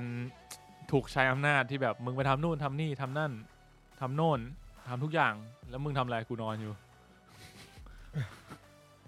นะครับผมไม่เขาบอกอย่างนี้คือไอ้โรเบิร์ตเนี่ยมันได้กะกลางวันไงแต่ว่าไม่เห็นที่ยันทำอะไรเลยก็มันเรื่องมันนำเสนอในมุมมองของมึงเป็นโรเบิร์ตไงจริงเขาอาจจะทำเยอะเหมือนกันก็ไม่รู้ไงคือเราก็ไม่รู้เพราะว่าเรามองเราอยู่ในมุมของโรเบิร์ตกลางคืนมันก็ไม่ได้ออกมาก็นอนมันส่วนใหญ่ที่เราเห็นบางทีเราก็ไม่แน่ใจว่าสิ่งที่มันเห็นคือฝันหรืออะไรถูกไหมเรื่องนี้มันจะมีเอลิเมนต์นั้นอยู่ที่เราไม่รู้ว่าเรื่องนี้คือเรื่องจริงหรือว่าความฝันหรือว่ามึงคิดไปเองหรือว่ามึงหลอนอยู่ตลอดเวลาทั้งเรื่องนะครับผม นั่นแหละคุณโรเบิร์ตก็ย้ายเข้ามาแล้วก็ทำความรู้จักกันนิดๆหน่อยๆแล้วก็จัดการปูเตียงเขาก็ได้เจอกับตุ๊กตานางเงือกสลักไม้ในเตียงของเขาซึ่งก็น่าจะเป็นเตียงของผู้ช่วยคนเก่ามันเล่าแต่แรกเลยไหมว่าผู้ช่วยคนเก่าแม่งตายตอนแรกไม่ได้บอกแค่บอกว่าเหมือนหายไปไหนไม่รู้ออกไปเองหลังจากนั้นก็ได้รับมอบหมายงานที่ค่อนข้างหนักหนาก็เรียกว่าทำทุกอย่างทาสีขนของขนน้ำมันขึ้นบันไดหรือว่าขนถ่านหินไปนู่นนี่นั่นนะครับผมแล้วก็กฎเหล็กที่เขาบอกคือมึงทำงานกะกลางวันไปอย่างที่ตั้นบอกกะกลางคืนเนี่ยเรื่องไฟเนี่ยเดี๋ยวอัวคุมเองครับคุณวิลเลียมก็บอกว่ามึงจะไม่ได้ขึ้นไปข้างบนหรอกมึงทำมันนี้ไปใช่ซึ่งจริงๆใน regulation ของปาพาคานเนอร์เนี่ยเขาบอกว่าต้องผัดเวรกันนะต้องผัดเวรกันอยู่ๆจะมาเป็นแบบนี้ไม่ได้ฉะนั้นก็บอกไม่สนนี่กฎของกูแล้วแต่ก็ด้วยความที่แบบเป็นซีเนียร์กูจะแบบกูจะด่าอะไรมึงได้วะตรงนี้มันก็จะได้เราก็จะได้เห็นความเรียกว่าอะไรคอนฟลิกต์ระหว่างเจเนอเรชันระหว่างรุ่นเก่ากับรุ่นใหม่ด้วยนะครับก็มันจะมีมุมมองของคนรุ่นใหม่บางอย่างที่เรื่องนี้ก็ถ่ายทอดได้น่าสนใจเชิญคุณเพชรครับผมเพิ่งรู้ว่าคุณเอเกอร์นี่เกิดและโตในนิวอิงแลนด์เหรอโรเบิร์ตเอเกอร์คือผู้กำกับเพราะว่าเขาใช้เหมือนกับบ้านของเขามาเป็นแบ็คกราวด์ของเรื่องนี่เขาบอกว่ามองเผินๆนิวอิงแลนด์ไม่ได้น่ากลัวขนาดนั้นแต่ก็มีบางอย่างที่ชวนคนลุกมึงเล่ามาซะขนาดนี้ไม่มีใครไปเมืองแล้วแหละนิวอิงแลนด์จริงๆน่ากลัวนะตอนทอมเบดี้ตอนนั้นสุดยอดเลยแล้วตอนนี้ไม่เหลือแล้วก็นั่นแหละก็ต้องรอรุ่นใหม่ครับรอรุ่นใหม่นะครับผมก็จริงๆต้องบอกว่าเรื่องเนี้ยจริงๆเขาตอนที่ย้อนกลับมาที่เรื่องผู้กำกับนะเขาไปรีเสิร์ชเรื่องเนี้ยตอนที่กำลังหาข้อมูลเขาบอกว่ามันมีคดีหนึ่งที่คล้ายๆเรื่องนี้เกิดขึ้นด้วยที่เป็นนายประภาคาร2คนที่ชื่อตืดแล้วก็กูที่จริงกูก็พูดได้นะบอกกูสปอยเนี่ยใช่นายประภาคาร2คนที่ชื่อโทมัสเหมือนกันแล้วก็เสียชีวิตที่นั่นทั้งคู่ว้าวเป็นเรื่องแบบเรื่องลึกลับที่เคยเกิดขึ้นในช่วงแบบปี1900ประมาณนั้นว้าวน่าสนใจมาเจอในแนวหน้าเนี่ยไม่รู้ว่าแนวหน้าเว็บเขาว่าเขายอมรับว่า The Witch น่ะเครียดเกินไปผมเลยพยายามทำให้ The Lighthouse มีอารมณ์ขันกว่าเดิมกูว่ามันมีอารมณ์ขันนะแต่กลายเป็นอารมณ์ขันหลายๆของเขาทำให้ The Lighthouse กลายเป็นหนังแปลกประหลาดจนคนดูหลายคนรู้สึกว่าอธิบายความรู้สึกไม่ถูกใช่ครับเป๊ะเลยเฮียเป๊ะเลยสัตว์กูไม่รู้ว่าอารมณ์ขันของมึงทำงานยังไงมึงเป็นคนยังไงวะเนี่ยกูอยากรู้จักมึงแล้วมึงก็ต้องไปดูนิวอิงแลนด์เพชรไม่แน่จริงๆเราไปรู้จักเขาแล้วเขาจะเป็นคนที่มีอารมณ์ขันมากที่สุดคนนึงขันแบบคนโหลุกวะไม่รู้กลับมาครับมันชอบเล่นฟาโจกับกูแค่นี้ตดไอ้เชี่ยตดนี่เฮี้ยมากตอนแรกกูแบบนั่นมันตดจริงๆใช่ไหมวะนั่นมันเสียงอะไรวะนั่นเสียงตดใช่ไหมวะเสียงตดเหรอวะคือมึงเล่นอย่างนี้เลยเหรอนั่นแหละซึ่งถามว่าเสียงตดมาจากไหนก็หลักๆคือมาจากคุณวิลเลียมเดโฟที่กูไม่รู้ทำไมมันชอบตดจริงๆก็เป็นคนธรรมดาแหละคนเราก็ตดใช่ไหมใช่เป็นเรื่องปกติแค่มันตดบ่อยหน่อยแล้วก็ตดในเรื่องด้วยใช่คือถ้าเกิดมึงอย่างดูหนังเรื่องอื่นเงี้ยมึงดูเทเน็ตเงี้ยอยู่ๆคุณโรเบิร์ตแพตตินสันดื่มโค้กเสร็จกูตดไม่ใช่ก็ไม่ได้ฮะลุกมันไม่ได้กูต้องเก็บไปตดในห้องน้ำก็ต้องเป็นงั้นแต่เรื่องนี้แค่คุณวิลเลียมเขาแบบเขาอยากตดเขาก็ตดเขาเป็นคนที่มีความมั่นใจผมอยากทำแบบนี้บ้างอย่าเลยท่าน ว่าบางเรื่องเราไม่ต้องเนี่ยทำไมวิลเลียมเดโฟทำได้กูทำไม่ได้วะกูว่าเขาก็ทำไม่ได้หรอกถ้าพูดกับเขาไม่ได้บอกมาบางเรื่องเราก็เฮียเต็มที่นะเฮียเขามีพอไว้เปล่ามึงรู้ได้ไงพุ่มกับบอกมาผมอุดจมูกแล้วเหมือนแบบเฮียเมื่อกี้เสียงอะไรอ่ะอ๋อผมตดเลยเจ๋งว่ะขออีกดิผมว่ามันอาจจะเป็นมุกตลกที่ดีผมชอบนั่นแหละครับก็หลังจากที่เขาทำงานหนักมาหลายวันเนี่ยสักพักก็เริ่มร้อนแล้วแล้วก็ได้เห็นพิธีกรรมแปลกๆนะครับของคุณวิลเลียมที่แม่งชอบขึ้นไปบนประภาคารแล้วคุณโรเบิร์ตเนี่ยก็อยู่ข้างล่างเนี่ยแล้วก็มองขึ้นไปก็เห็นฝนตกเฮ้ยนี่ก็แก้ถอดเสื้อแก้ผ้าแล้วไฟก็ส่องมาแบบ มึงไปแล้วเนี่ยแล้วตอนนั้นเหมือนเขาเห็นปลาหมึกได้ปะอันนั้นยังไม่ถึงไม่ถึงไอตอนเห็นปลาหมึกนั่นคือตอนที่เขาเหมือนสงสัยว่าข้างบนนี้มีอะไรแล้วก็พยายามเดินขึ้นไปเงียบๆแล้วก็ได้เห็นว่ามีหนวดปลาหมึกอยู่ข้างบนห้องประภาคารแล้วก็ไม่ได้มีแค่หนวดปลาหมึกปะมันมีน้ำสีขาวเยิ้มๆไหลลงมาด้วยมึงรู้ไงว่าสีอะไรกูเดาจากแสงสีในเรื่องมันก็มีน้ำสีขาวกับน้ำสีดำต้องพูดอย่างนั้นนะก็ใช่ไงกูไม่ได้พูดผิดนี่เราก็ไม่แน่ใจว่ามันเป็นน้ำอะไรนะครับที่แบบจะเป็นสีขาวๆขุ่นๆข้นๆไม่ได้ขนาดนั้นไหลออกมาได้เขาไม่ได้บอกมึงไม่สามารถบอกได้ขนาดนั้นแต่ในเรื่องมันพูดถึงนะมันบอกว่าอะไรมันบอกว่ามึงขึ้นไปช่วยตัวเองอยู่ข้างบนอันเนี้ยกูคิดว่าใช่กูคิดว่าใช่เคยในเรื่องไอ้2คนนี้มันก็ช่วยตัวเองทั้งคู่จริงๆมันก็ไม่ใช่เรื่องแปลกก็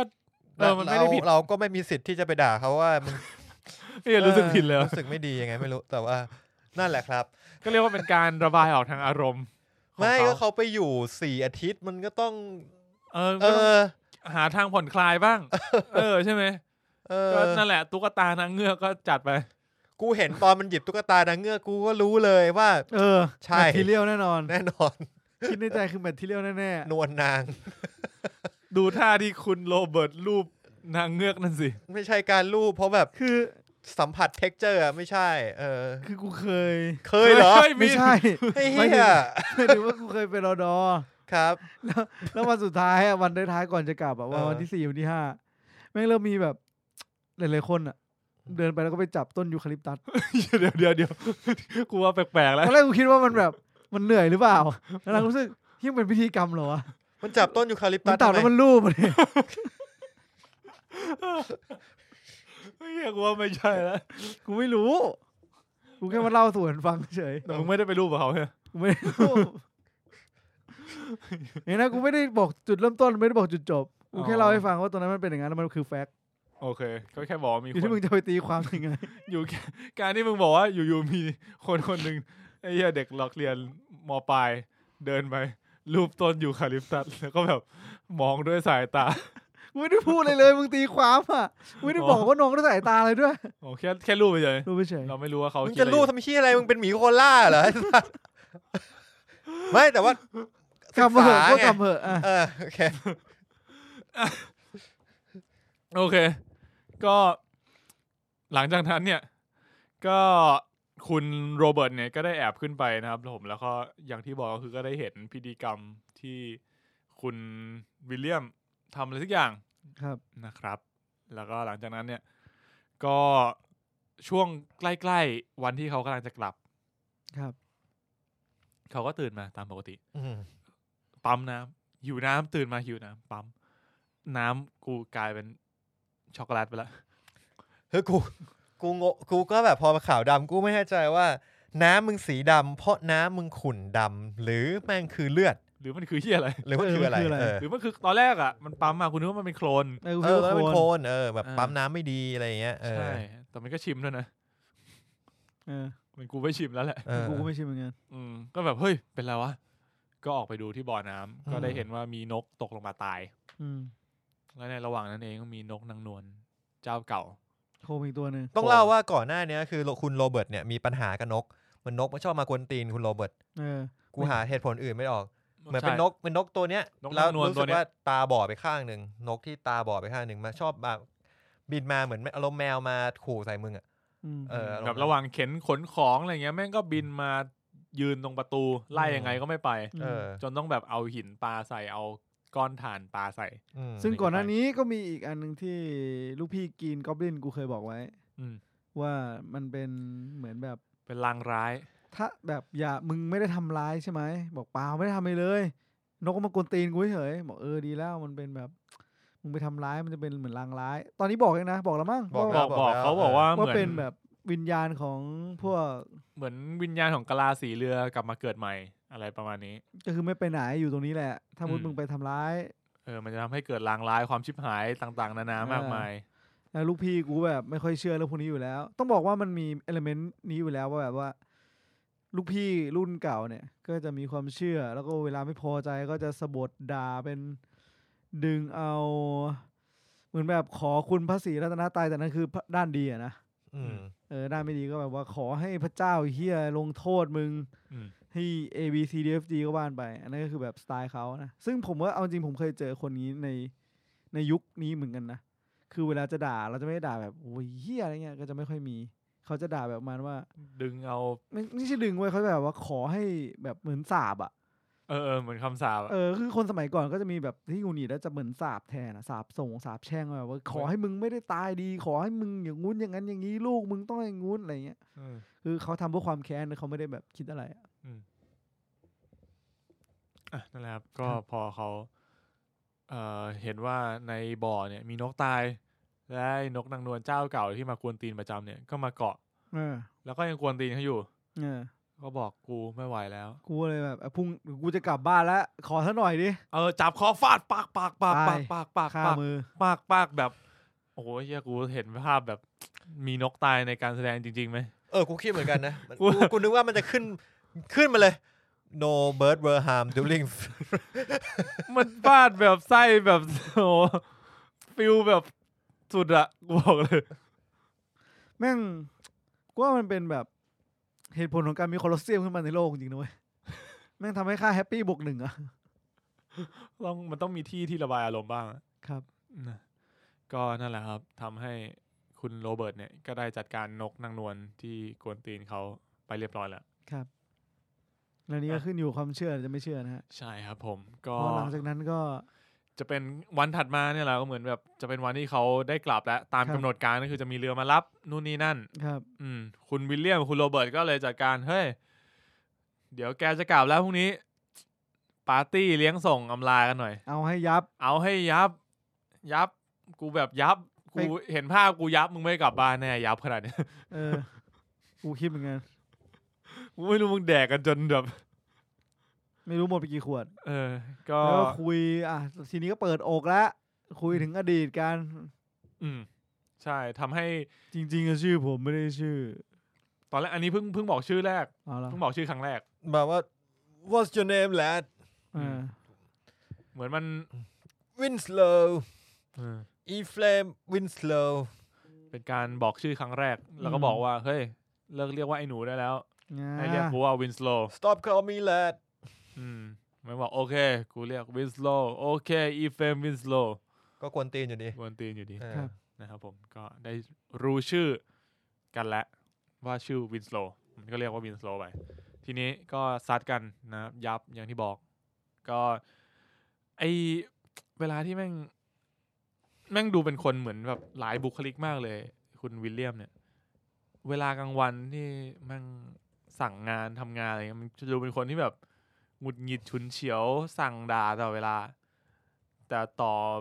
พอถึงตอนเย็นเมื่อไหร่อ่ะที่เขานั่งกินข้าวกันอ่ะแม่งดูเป็นคนที่แบบเฮ้ยมึงก็ดูเป็นคนคุยสนุกเหมือนกันนะก็ปกติเปล่าในนั้นโรเบิร์ตมันก็พูดว่าแบบมึงเป็นเฮียอะไรตอนที่มึงไม่เมาเนี่ยมึงอย่างเฮียเลยพอมึงเมาเนี่ยมึงโคตรดีเลยก็ธรรมดาคนเราก็อย่างนี้แหละเหรอเมื่อกี้ไงครับไม่แต่ผมรู้สึกว่ามันก็เป็นการแสดงออกของผมก็ยังเชื่ออยู่ดีมันก็เป็นการแสดงออกของคนรุ่นก่อนเราอ่ะคือผมก็เคยเจอแบบก็แบบเขาก็จะบอกว่าเวลางานก็เวลางานดิจริงจังดิพอหมดเป้งปุ๊บเขาก็เฮ้ย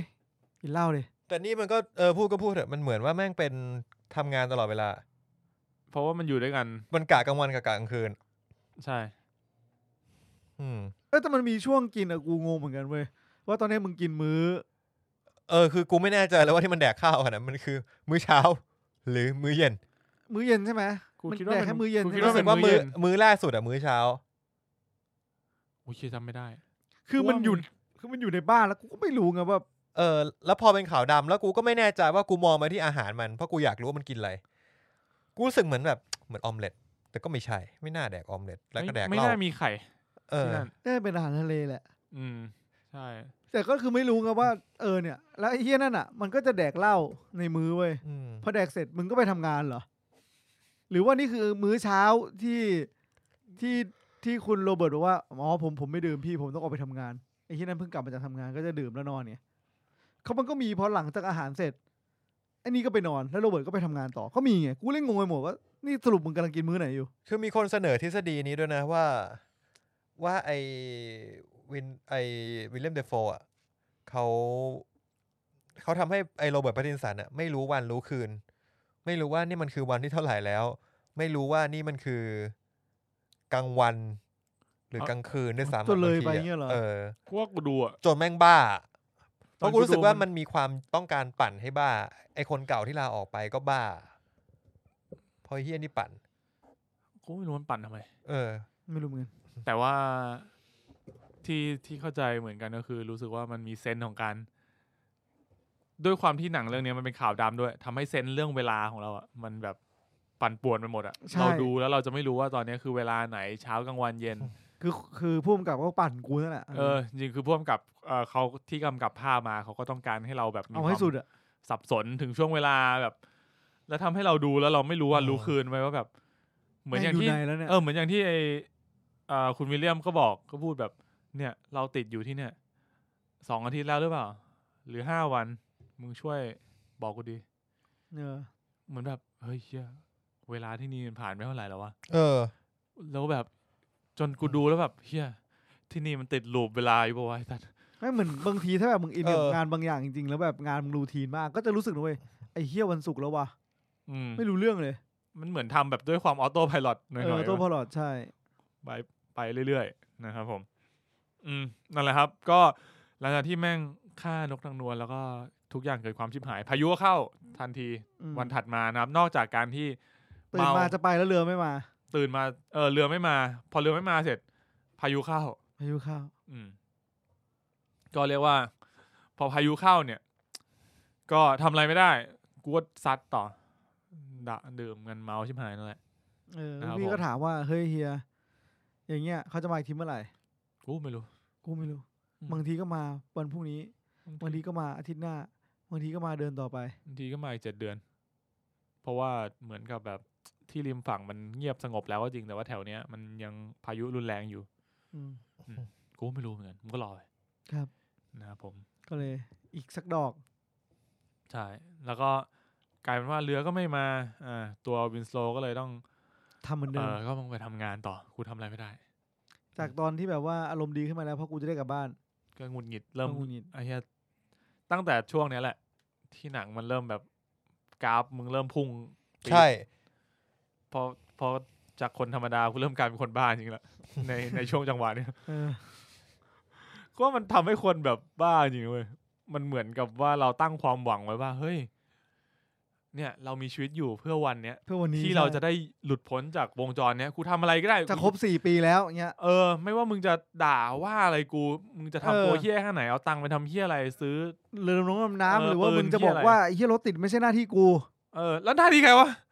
ไม่รู้ฝ่ายค้านก็ลองไปแก้ผมหน่อยดังนั้นก็เราก็ทนจนกว่าจะครบ4 ปีพอถึงเวลาเลือกตั้งอีเหี้ยเป็นเหี้ยอะไรมากอยู่ในสภาวะสงครามกับยูเครนไม่ใช่จริงๆถ้ายูเครนรัสเซียลบกันแล้วไทยต้องไปลบเนี่ยไอ้มีนพวกมึงก็โดนไอ้สัตว์ไม่ต้องมามองกูแต่มึงต้องโดนก่อนถ้ามึงหนีทหารไม่ได้เนี่ยมึงหนีได้เหรอมึงก็ไม่ควรหนีไม่ถ้ามุดมีกฎอัยการศึกแบบนั้นจริงมึงหนีไม่ได้สักคนอ่ะไม่ของกูมันหมดแล้วค่าโทษของกูแค่ปีเดียวมีไม่ขึ้นศาลทหารมาห้ามออกนอกประเทศด้วยนี่ตอนนั้นน่ะใช่1 ปีครับเขากลัวมึงจะหนีไปเหรอมันเป็นกฎหมายแหละโอเคนั่นแหละครับก็ทำให้เริ่มแบบหมดหวังสิ้นหวังแล้วก็จุดเริ่มต้นของความบ้าคลั่งก็เริ่มต้นขึ้นนะครับก็ไปทำงานกลับมากินเหล้าเสบียงจมน้ำบอกว่าพายุแม่งซัดเสบียงเราชิบหายหมดแล้วเนี่ย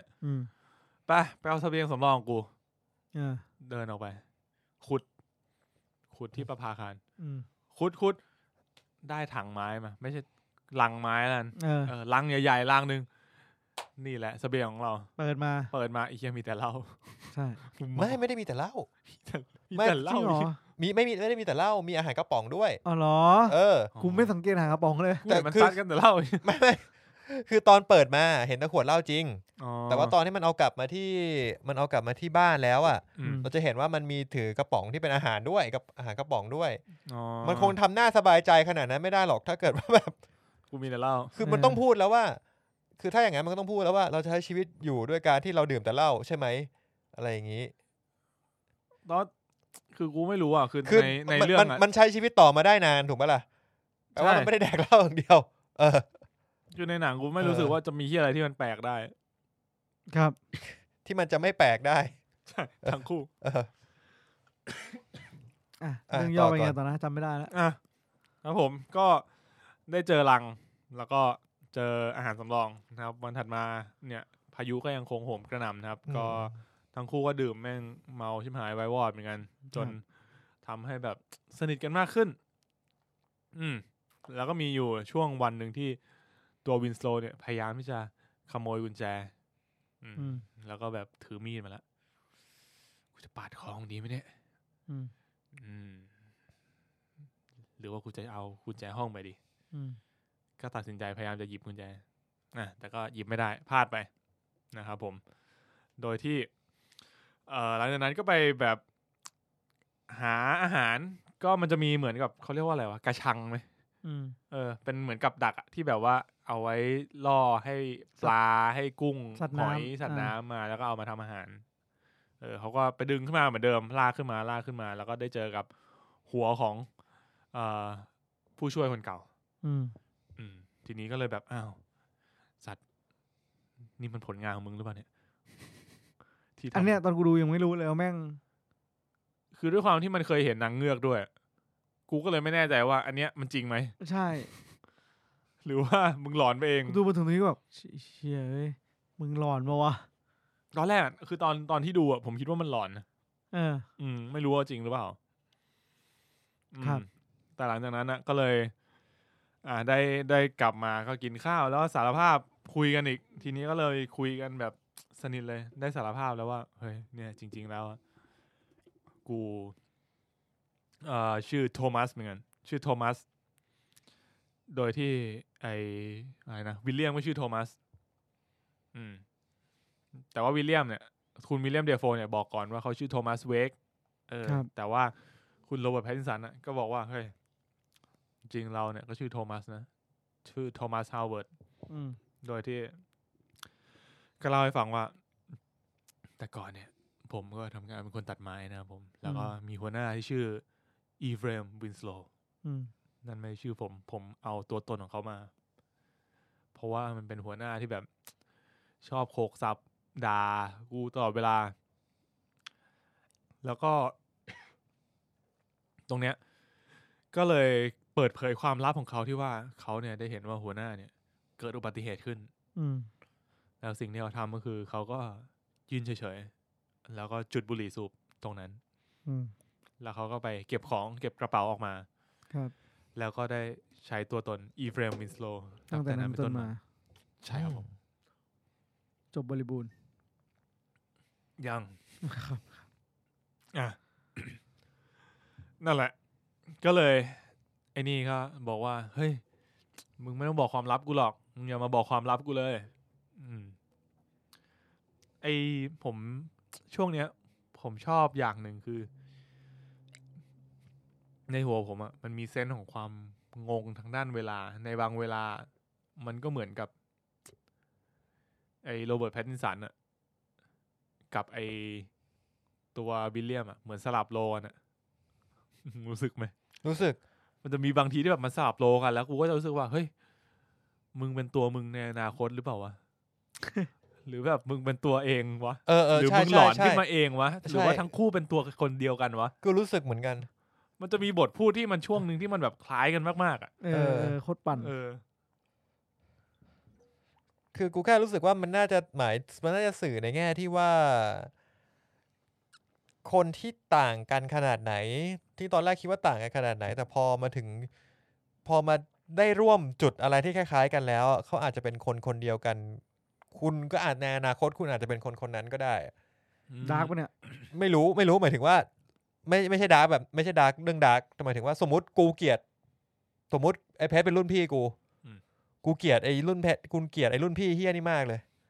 แต่ว่ารุ่นพี่เฮี้ยเนี่ยชอบมาเหมือนเป็นแบบเหมือนเชียร์มันเข้าเชียร์รับน้องแล้วมันก็ส่งต่อมาที่รุ่นกูก็ไปเป็นแบบสตาฟรับน้องเหมือนกัน แล้วมันก็จะมีคนที่ชอบคิดว่าแบบเฮ้ยกูเคยโดนมากูใส่น้องบ้างผมว่ามันอาจจะต้องการสื่อในแบบนั้นหรือเปล่าแต่ก็แค่ชูประเด็นมาเบาๆแต่ว่าไม่ได้ไปต่อแต่ทีเนี้ยก็จะบอกว่าไอ้คุณโรเบิร์ต แพตตินสันที่ตอนแรกอ่ะไม่ได้ชอบวิลเลียมเดโฟเลยสุดท้ายอ่ะหนังทำให้เห็นว่าอยู่ๆมันก็เหมือนวิลเลียมเดโฟขึ้นมามีความเหมือนกันมีความไว้ใจกันเกิดขึ้นมานั่นแหละครับแล้วก็หลังจากนั้นเนี่ยพายุก็ยังคงโหมกระหน่ำนะครับแล้วเขาก็เลยเริ่มแบบบ้าคลั่งขึ้นมาตอนนี้ก็พอรู้ความจริงเนี่ยไอเนี่ยน่าจะเริ่มบ้าแล้วก็เริ่มพยายามจะหนีเหมือนกับเริ่มหลอนละเห็นภาพหลอนทีนี้ก็เลยพยายามจะหนีแล้วก็วิลเลียมเดโฟคุณวิลเลียมตอนนี้ก็ชื่อโทมัสแล้วกูเรียกว่าโทมัสนั่นโทมัสก็วิ่งไล่ด้วยขวาน1 อันเดี๋ยวมันหลอนแบบเล่าให้ฟังก่อนมันหลอนยังไงบ้างมันเห็นอะไรบ้างอันนี้เนี่ยกูจำไม่ได้ละในวิกิไม่ได้เขียนไว้มันต่อยกันใช่อ๋อมันเป็นช็อตต่อยกันก่อนมันช็อตต่อยกันแล้วอันนี้เป็นช็อตที่มันน้ำท่วมบ้านใช่ไหมน้ำท่วมบ้านพอน้ำท่วมบ้านเสร็จมันก็ไปฉี่แล้วก็ไปเห็นโรเบิร์ต แพตตินสันไปฉี่แล้วก็ไปเจอบันทึกซึ่งมันเป็นบันทึกที่เราเห็นว่าวิลเลียมเดโฟเนี่ยก็เขียนตั้งแต่ตอนแรกๆอ่ะซึ่งบันทึกนั้นน่ะพออ่านปุ๊บท่าทีของไอ้โรเบิร์ต แพตตินสันเปลี่ยนเลยจากตอนแรกเหมือนกำลังจะแบบก็โอเคกับตัววิลเลียมเดโฟอยู่แบบมันเป็นความแบบไบโพล่ากันอยู่แล้ว2 คนเนี้ยแล้วพอมันเจอบันทึกนี้ไปปุ๊บมันก็เลยเข้าไปบวกวิลเลียมเดโฟเลยมันมีที่พยายามจะหนีด้วยเปล่าแล้วเนี่ยอันนี้คืออันนี้ก่อนมันเจออันนี้ก่อนซึ่งพอมันเจออันเนี้ยมันก็เลยไปด่าว่าแบบไหนมึงบอกว่ามึงโอเคกับกูไงกูทำงานดีไงมึงจะบอกให้กูเลื่อนขั้นยังไงตอนนั้นน่ะทำไมกูเข้าไปอ่านแล้วมึงเขียนด่ากูยับมันแบบเขียนว่าแบบช่วยตัวเองในเวลางานเมาในเวลางานแล้วเมาอะไรเงี้ยซึ่งแนะนำให้แบบลาออกให้ไล่ออกโดยที่ไม่ต้องจ่ายเงินซึ่งผมฟังที่มันเขียนอ่ะผมก็รู้สึกว่าจริงหมดเลยนี่ทำไมมึงไม่ยอมรับอ่ะเหมือนมันแค่เหมือนไอ้โรเบิร์ต แพตตินสันรู้สึกว่าเฮ้ยไม่จริงนี่ไม่ใช่เรื่องจริงแต่ถ้าอ่านจากที่วิลเลียมเดโฟเขียนอ่ะจริงหมดเลยอาจจะเป็นแค่เมาเวลางานที่มันแบบ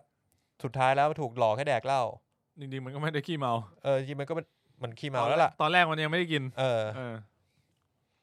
พอกินแล้วมันก็ไม่ห้ามตัวเองไงก็ไม่หยุดไงก็เลยซัดกันต่อยกันพอต่อยกันเนี่ยก็อยู่ๆไอ้โรเบิร์ตก็หลอนเห็นวิลเลียมเดโฟเป็นนางเงือกโพไซดอนพอเห็นเป็นนางเงือกเสร็จก็กลายเป็นโพไซดอนปลาหมึกรู้จะเห็นเป็นนางเงือกแล้วก็เห็นเป็นไอ้นี้ด้วยเห็นเป็นวินสโลอีกคนนึงแวบนึงแล้วก็เห็นเป็นโพไซดอนแล้วกลายเป็นเทพแบบเดวิดโจนอะไรอย่างงี้ป่ะมันรู้สึกเขาจะมีชื่อนี้ผมไปเห็นมามันบอกว่ามันเป็นโปรติอุสเป็นลูกของโพไซดอนเห็นเป็นโปรติอุสซึ่งไอ้โปรติอุสเนี่ยก็เป็นตัวที่วิลเลียมเดโฟเคยพูดถึงในเรื่องด้วยเหมือนกันเราเห็นเป็นโปรติอุสพอเห็นเป็นโปรติอุสเสร็จแล้วเนี่ยมันก็แบบเหวอแดกเลยมันก็เลยพยายามหนีใช่พอพยายามหนีมันก็เหมือนว่ามันจะมีฉากที่มันเหมือนแวบขึ้นไปว่าเห็นว่ามันไปอยู่บนไลท์เฮาส์ที่มันแก้ผ้าแล้วมันก็หันหน้ามาก็มาเจอเหมือนวิลเลียมเดโฟที่แบบกล้ามล่ำกำลังจะต่อยมันเหมือนเทพเจ้ากรีกซีนนั้นมันก็เลยหลอนแดกเลยแล้วมันก็เลยวิ่งหนีจะไปขึ้นเรือชูชีพหนีออกไปแล้วพอจะขึ้นเรือชูชีพวิลเลียมเดโฟก็ถือขวานมาฟันพอถือขวานมาฟันเสร็จปุ๊บก็นี่ก็หนีต่อไปเรื่อยๆพอหนีต่อไปเรื่อยๆแล้วไงต่อแล้วมันก็มีฉากมาคุยกันด้วยนะแล้วคุยกันแบบเหมือนจะเข้าใจกันแต่มันก็ไม่เข้าใจกันแบบกลายเป็นว่าวิลเลียมเดโฟแม่งก็บอกว่าเฮ้ยเนี่ยเมื่อกี้มึงอยู่ๆมึงก็บ้าข้างขึ้นมาแล้วมึงก็เอาขวานไปฟันเรือกู้ชีพนู่นนี่นั่นเหมือนแบบอ้าวไอสิ่งที่กูเห็นเมื่อกี้แม่งจริงป่ะวะว่าแบบเหตุการณ์ที่เกิดขึ้นเป็นใครทำกันแน่แล้วพอมันเริ่มดีกันได้มันค่อยไปฉี่แล้วค่อยไปเจอบันทึกที่กูบอกอันนี้กูจำสลับมันจะวนๆอยู่กูยังมึนเลยเอาจริง กูว่าฉากตอนช่วงนี้เป็นช่วงที่กูเริ่มรู้สึกกูอินแล้วกูตั้งใจดูนะเพราะกูอยากรู้ว่าเกิดอะไรขึ้นคือแม่งมันแหละตอนเนี้ยแต่มันลูปจริงมันรู้สึกเหมือนลูปเหมือนว่าแบบเราจะจำว่ามันดีกันเมื่อไหร่แล้วมันก็ทะเลาะกันแล้วมันดีกันมันก็ทะเลาะกันคือด้วยความที่เรื่องนี้มันเหตุการณ์แบบนี้บ่อยสักพักมันก็ดีกันแล้วมันก็จะทะเลาะกันสลับกันวนไปเรื่อยๆพอมันเจอบันทึกอ่ะไอ้โรเบิร์ตมันถึงตาบาดแตกแล้วมันก็ต่อยจนนี้นั่นรั่วไอ้วิลเลียมเดโฟอ่ะน็อกไปใช่แล้วทีนี้ก็เลยแบบพอน็อกไปก็อันนี้คือซัดไปจนน็อกแล้วก็เลยลากออกไปจะไปฝังแบบฝังทั้งเป็นเลยแล้วทีนี้ก็เลยบอกว่าถึงตากูแล้วมันก็แทนที่มันจะยังฝังไม่เสร็จนะมันก็ไปดึงกุญแจมาจะขึ้นไปดูปาภาคารขึ้นไปที่ปาภาคารจริงๆเดี๋ยวมันฝังไปถึงจุดนึงปุ๊บยังไม่เสร็จยังไม่แบบปิดทั้งตัวเลยแต่มันมั่นใจแล้วไอ้เหี้ยสลบแล้วคิดว่าตายมันไปเอามันก็จะขึ้นปาภาคารกุญแจจะขึ้นปาภาคารแต่มันนึกขึ้นมาได้ว่าเราควรจะต้องเอาอุปกรณ์ไปจุดไฟด้วยมั้งมันก็เลยเข้าบ้านไปพอเข้าบ้านไปวิลเลียมเดโฟก็ลุกขึ้นมาเอาขวานมาฟันแขนมันตรงนี้กูโอ้แบบระทึกมากเฮียพลิกไปพลิกมาเว้ยแม่งถือขวานมาฟาดแบบเฮ้ยถึงคาดแล้วมึงอารมณ์แบบจบแล้วตอนนี้แม่งตะโกนด้วยบอกว่าใครก็ขึ้นไปไม่ได้ฟาดหันมาขวานโดนแถวๆประมาณไหล่ไม่เป็นไรไอ้เหี้ยนี่ดึงขวานออกมาฟาดกับฟาดหัวแบะแล้วก็ตายห่าแล้วก็ฟาดหัวแบะตายโรเบิร์ต แพตตินสันก็เลยได้ทำตามที่อยากทำมานานก็คือได้ขึ้นไปปาภาคารใช่ครับก็ขึ้นไปปาภาคารนี่คือจะจบนะฮะครับผมพอขึ้นไปปาภาคารครับผมขึ้นไปเห็นไฟฉากนี้ทำดีไอ้เครื่องนั้นนะสวยเลยกูงงมากเลยเสร็จแล้วก็เหมือนว่าแบบตกใจแล้วก็ล่วงตกลงมาแล้วก็มืดไปฉากมืดไปแล้วก็ตัดมาอีกทีนึงก็เป็นเหมือนโรเบิร์ต แพตตินสันลอยมาติดชายฝั่งเหมือนแบบเสื้อผ้าหายไปหมดแล้วก็มีนกนางนวลกำลังแดกเครื่องในอยู่จบเรื่องนี้ไอฉากสุดท้ายมันคือ Prometheus เว้ยที่มันแดกไส้ใช่ไหมโดนนกจิกไส้เพราะว่าต้องการพยายามจะขึ้นไปที่เขาโอลิมปัสคือเหมือนมันเทียบกับไอ้ไลท์เฮาส์นี่มันมีความคล้ายๆกับเขาโอลิมปัสใช่ไอ้เหี้ยกูไม่ได้คิดเลยกูแค่รู้สึกมันแบบมันเบสิกมันเป็นเบสิกคอนเทนต์มากเลยคือมันเป็นไปได้แหละมาไปถึงว่าอย่างที่ตั้นบอกก็คือที่เดโฟบอกก็จริงหมดไงมึงพยายามจะแบบมึงหวังสูงพยายามจะขึ้นไปให้ถึงปาภาคารมึงก็รู้แหละว่าเดโฟแบบมันอาบแสงอยู่บนนั้นมันเสพสุขอยู่กับแสงเสพสุขอยู่กับความลักชัวรี่ที่มีอยู่ในเกาะนั้นแล้วพอเสร็จแล้วมึงก็แบบพยายามจนท้ายที่สุดแล้วมึงก็สามารถขึ้นไปบนนั้นได้แต่พอมึงเจอแสงวาบแรกมึงก็ไม่สามารถทนอยู่ได้ไม่สามารถรับในสิ่งนั้นได้เหมือนมึงไม่ได้มีความพร้อมทางด้านการงานความรับผิดชอบหรืออะไรต่างๆแต่มึงแบบคิดว่ามึงขึ้นไปได้แต่พอขึ้นไปรับแล้วสัมผัสลงมามึงติ้งตกลงมาก็จากสูงสุดสู่ต่ำสุดช่วงนั้นมีนมันก็เป็นการตีความที่ดีกูรู้สึกมันก็คือเบสิกคอนเทนต์นะจะบอกว่าไอ้นี่ไปเทียบกับโอลิมปัสก็เบสิกคอนเทนต์ใช่มันก็คือเรื่องนี้มันคือการเปรียบเปยแบบเดียวกันนะครับนั่นแหละครับมีอะไรอยากจะพูดถึงไหมฮะผมน่าจะชอบช่วงที่มันคือมันจะมีต้องย้อนกลับไปตอนที่มันเล่าหมดแล้วมันก็แบบไม่มีอะไรให้แดกแล้วว่ะเล่าหมดแล้วทำไงดีไปเทน้ำมันมาแดกแบบกูว่าดูแบบด้วยความมันก็ข่าวดังแบบไอ้แค่นั้นมันถังน้ำมันที่ปกติมึงเอาไปเติมไม่ใช่เหรอวะกูเริ่มคิดแล้วมันก็เทแบบเฮ้ยหรือมันเป็นถังเหล้าวะมันแดกได้ป่ะวะแล้วมันก็น้ำผึ้งปะเอาน้ำผึ้งคือกูไม่รู้ว่ามันเป็นอะไรนะแต่หน้าตามันคล้ายๆน้ำผึ้งแต่ในวิกิบอกว่าเป็นแก๊สกับน้ำมันสนเชื่อวิกิแล้วกันแล้วกูแบบเฮียถ้ามึงแดกแก๊สกับน้ำมันสนเนี่ยกูว่ามึงไปแล้วแหละไม่เหลือแล้วมันอาจจะหลอนเพราะอันนี้ไงสุดแล้วอาจจะหลอนเพราะอันนี้แหละมันมีก็จริงแบบมึงลองคิดแบบมึงต้องอยู่กับครูฝึกคนนึงกันแค่2 คนในปาภาคารกูว่าเหตุการณ์ที่เกิดขึ้นแม่งไม่ได้เกินจริงเลยสมมุติกูอยู่กับครูฝึกที่กูเกลียดที่หน้ามากคนนึงต้องอยู่กับแม่งเดือนนึงโดยที่แบบกูก็หนีไปไหนไม่ได้มันก็หนีไปไหนไม่ได้มีแต่ต้องอยู่ด้วยกันกูว่ากูอยู่คนเดียวกูอยู่ในห้องเก็บของคนเดียว ไม่ได้ยังไงกูต้องออกมากินข้าวใช่แล้วมึงต้องชอบข้าวที่มันทำด้วยนะมันตบหน้ากูเหี้ยงงมากไอ้ฉากนั้นตลกฉากนั้นตลกชอบล็อบสเตอร์กูอร่อยไหมไม่รสเหี้ยเนี่ยไม่มันไม่ตอบตอนแรกมันไม่ตอบจำไม่ได้จนมันงอนเนี่ยแล้วมันก็ต้องด่าแบบด่าแรงมากที่มันค่อยๆลุกขึ้นมาแล้วก็เห็นเงายิ่งใหญ่จนที่นั่นบอกจริงๆผมก็ชอบนะครับ ก็ตัดฉากไปแบบไอ้สัตว์อันเนี้ยตลกมันมีความตลกแบบบอกไม่ถูกอ่ะเป็นเซนส์ฮิวเมอร์ของมันแบบโคตรแปลกอ่ะแม่งจะตลกแต่อิ่วอ่ะแล้วก็มีฉากที่มันลงไปมันขับมันแล่นไหลผ่านแล้วมันก็ไปเจอนางเงือกติดแหมันทำให้กูพอเข้าใจแล้วว่าพระอภัยมณีมีสุดสาครได้ยังไงที่มันเห็นภาพนางเงือกเต็มตัวแต่กูว่าพระอภัยมณีอาจจะไม่ได้เห็นภาพนั้น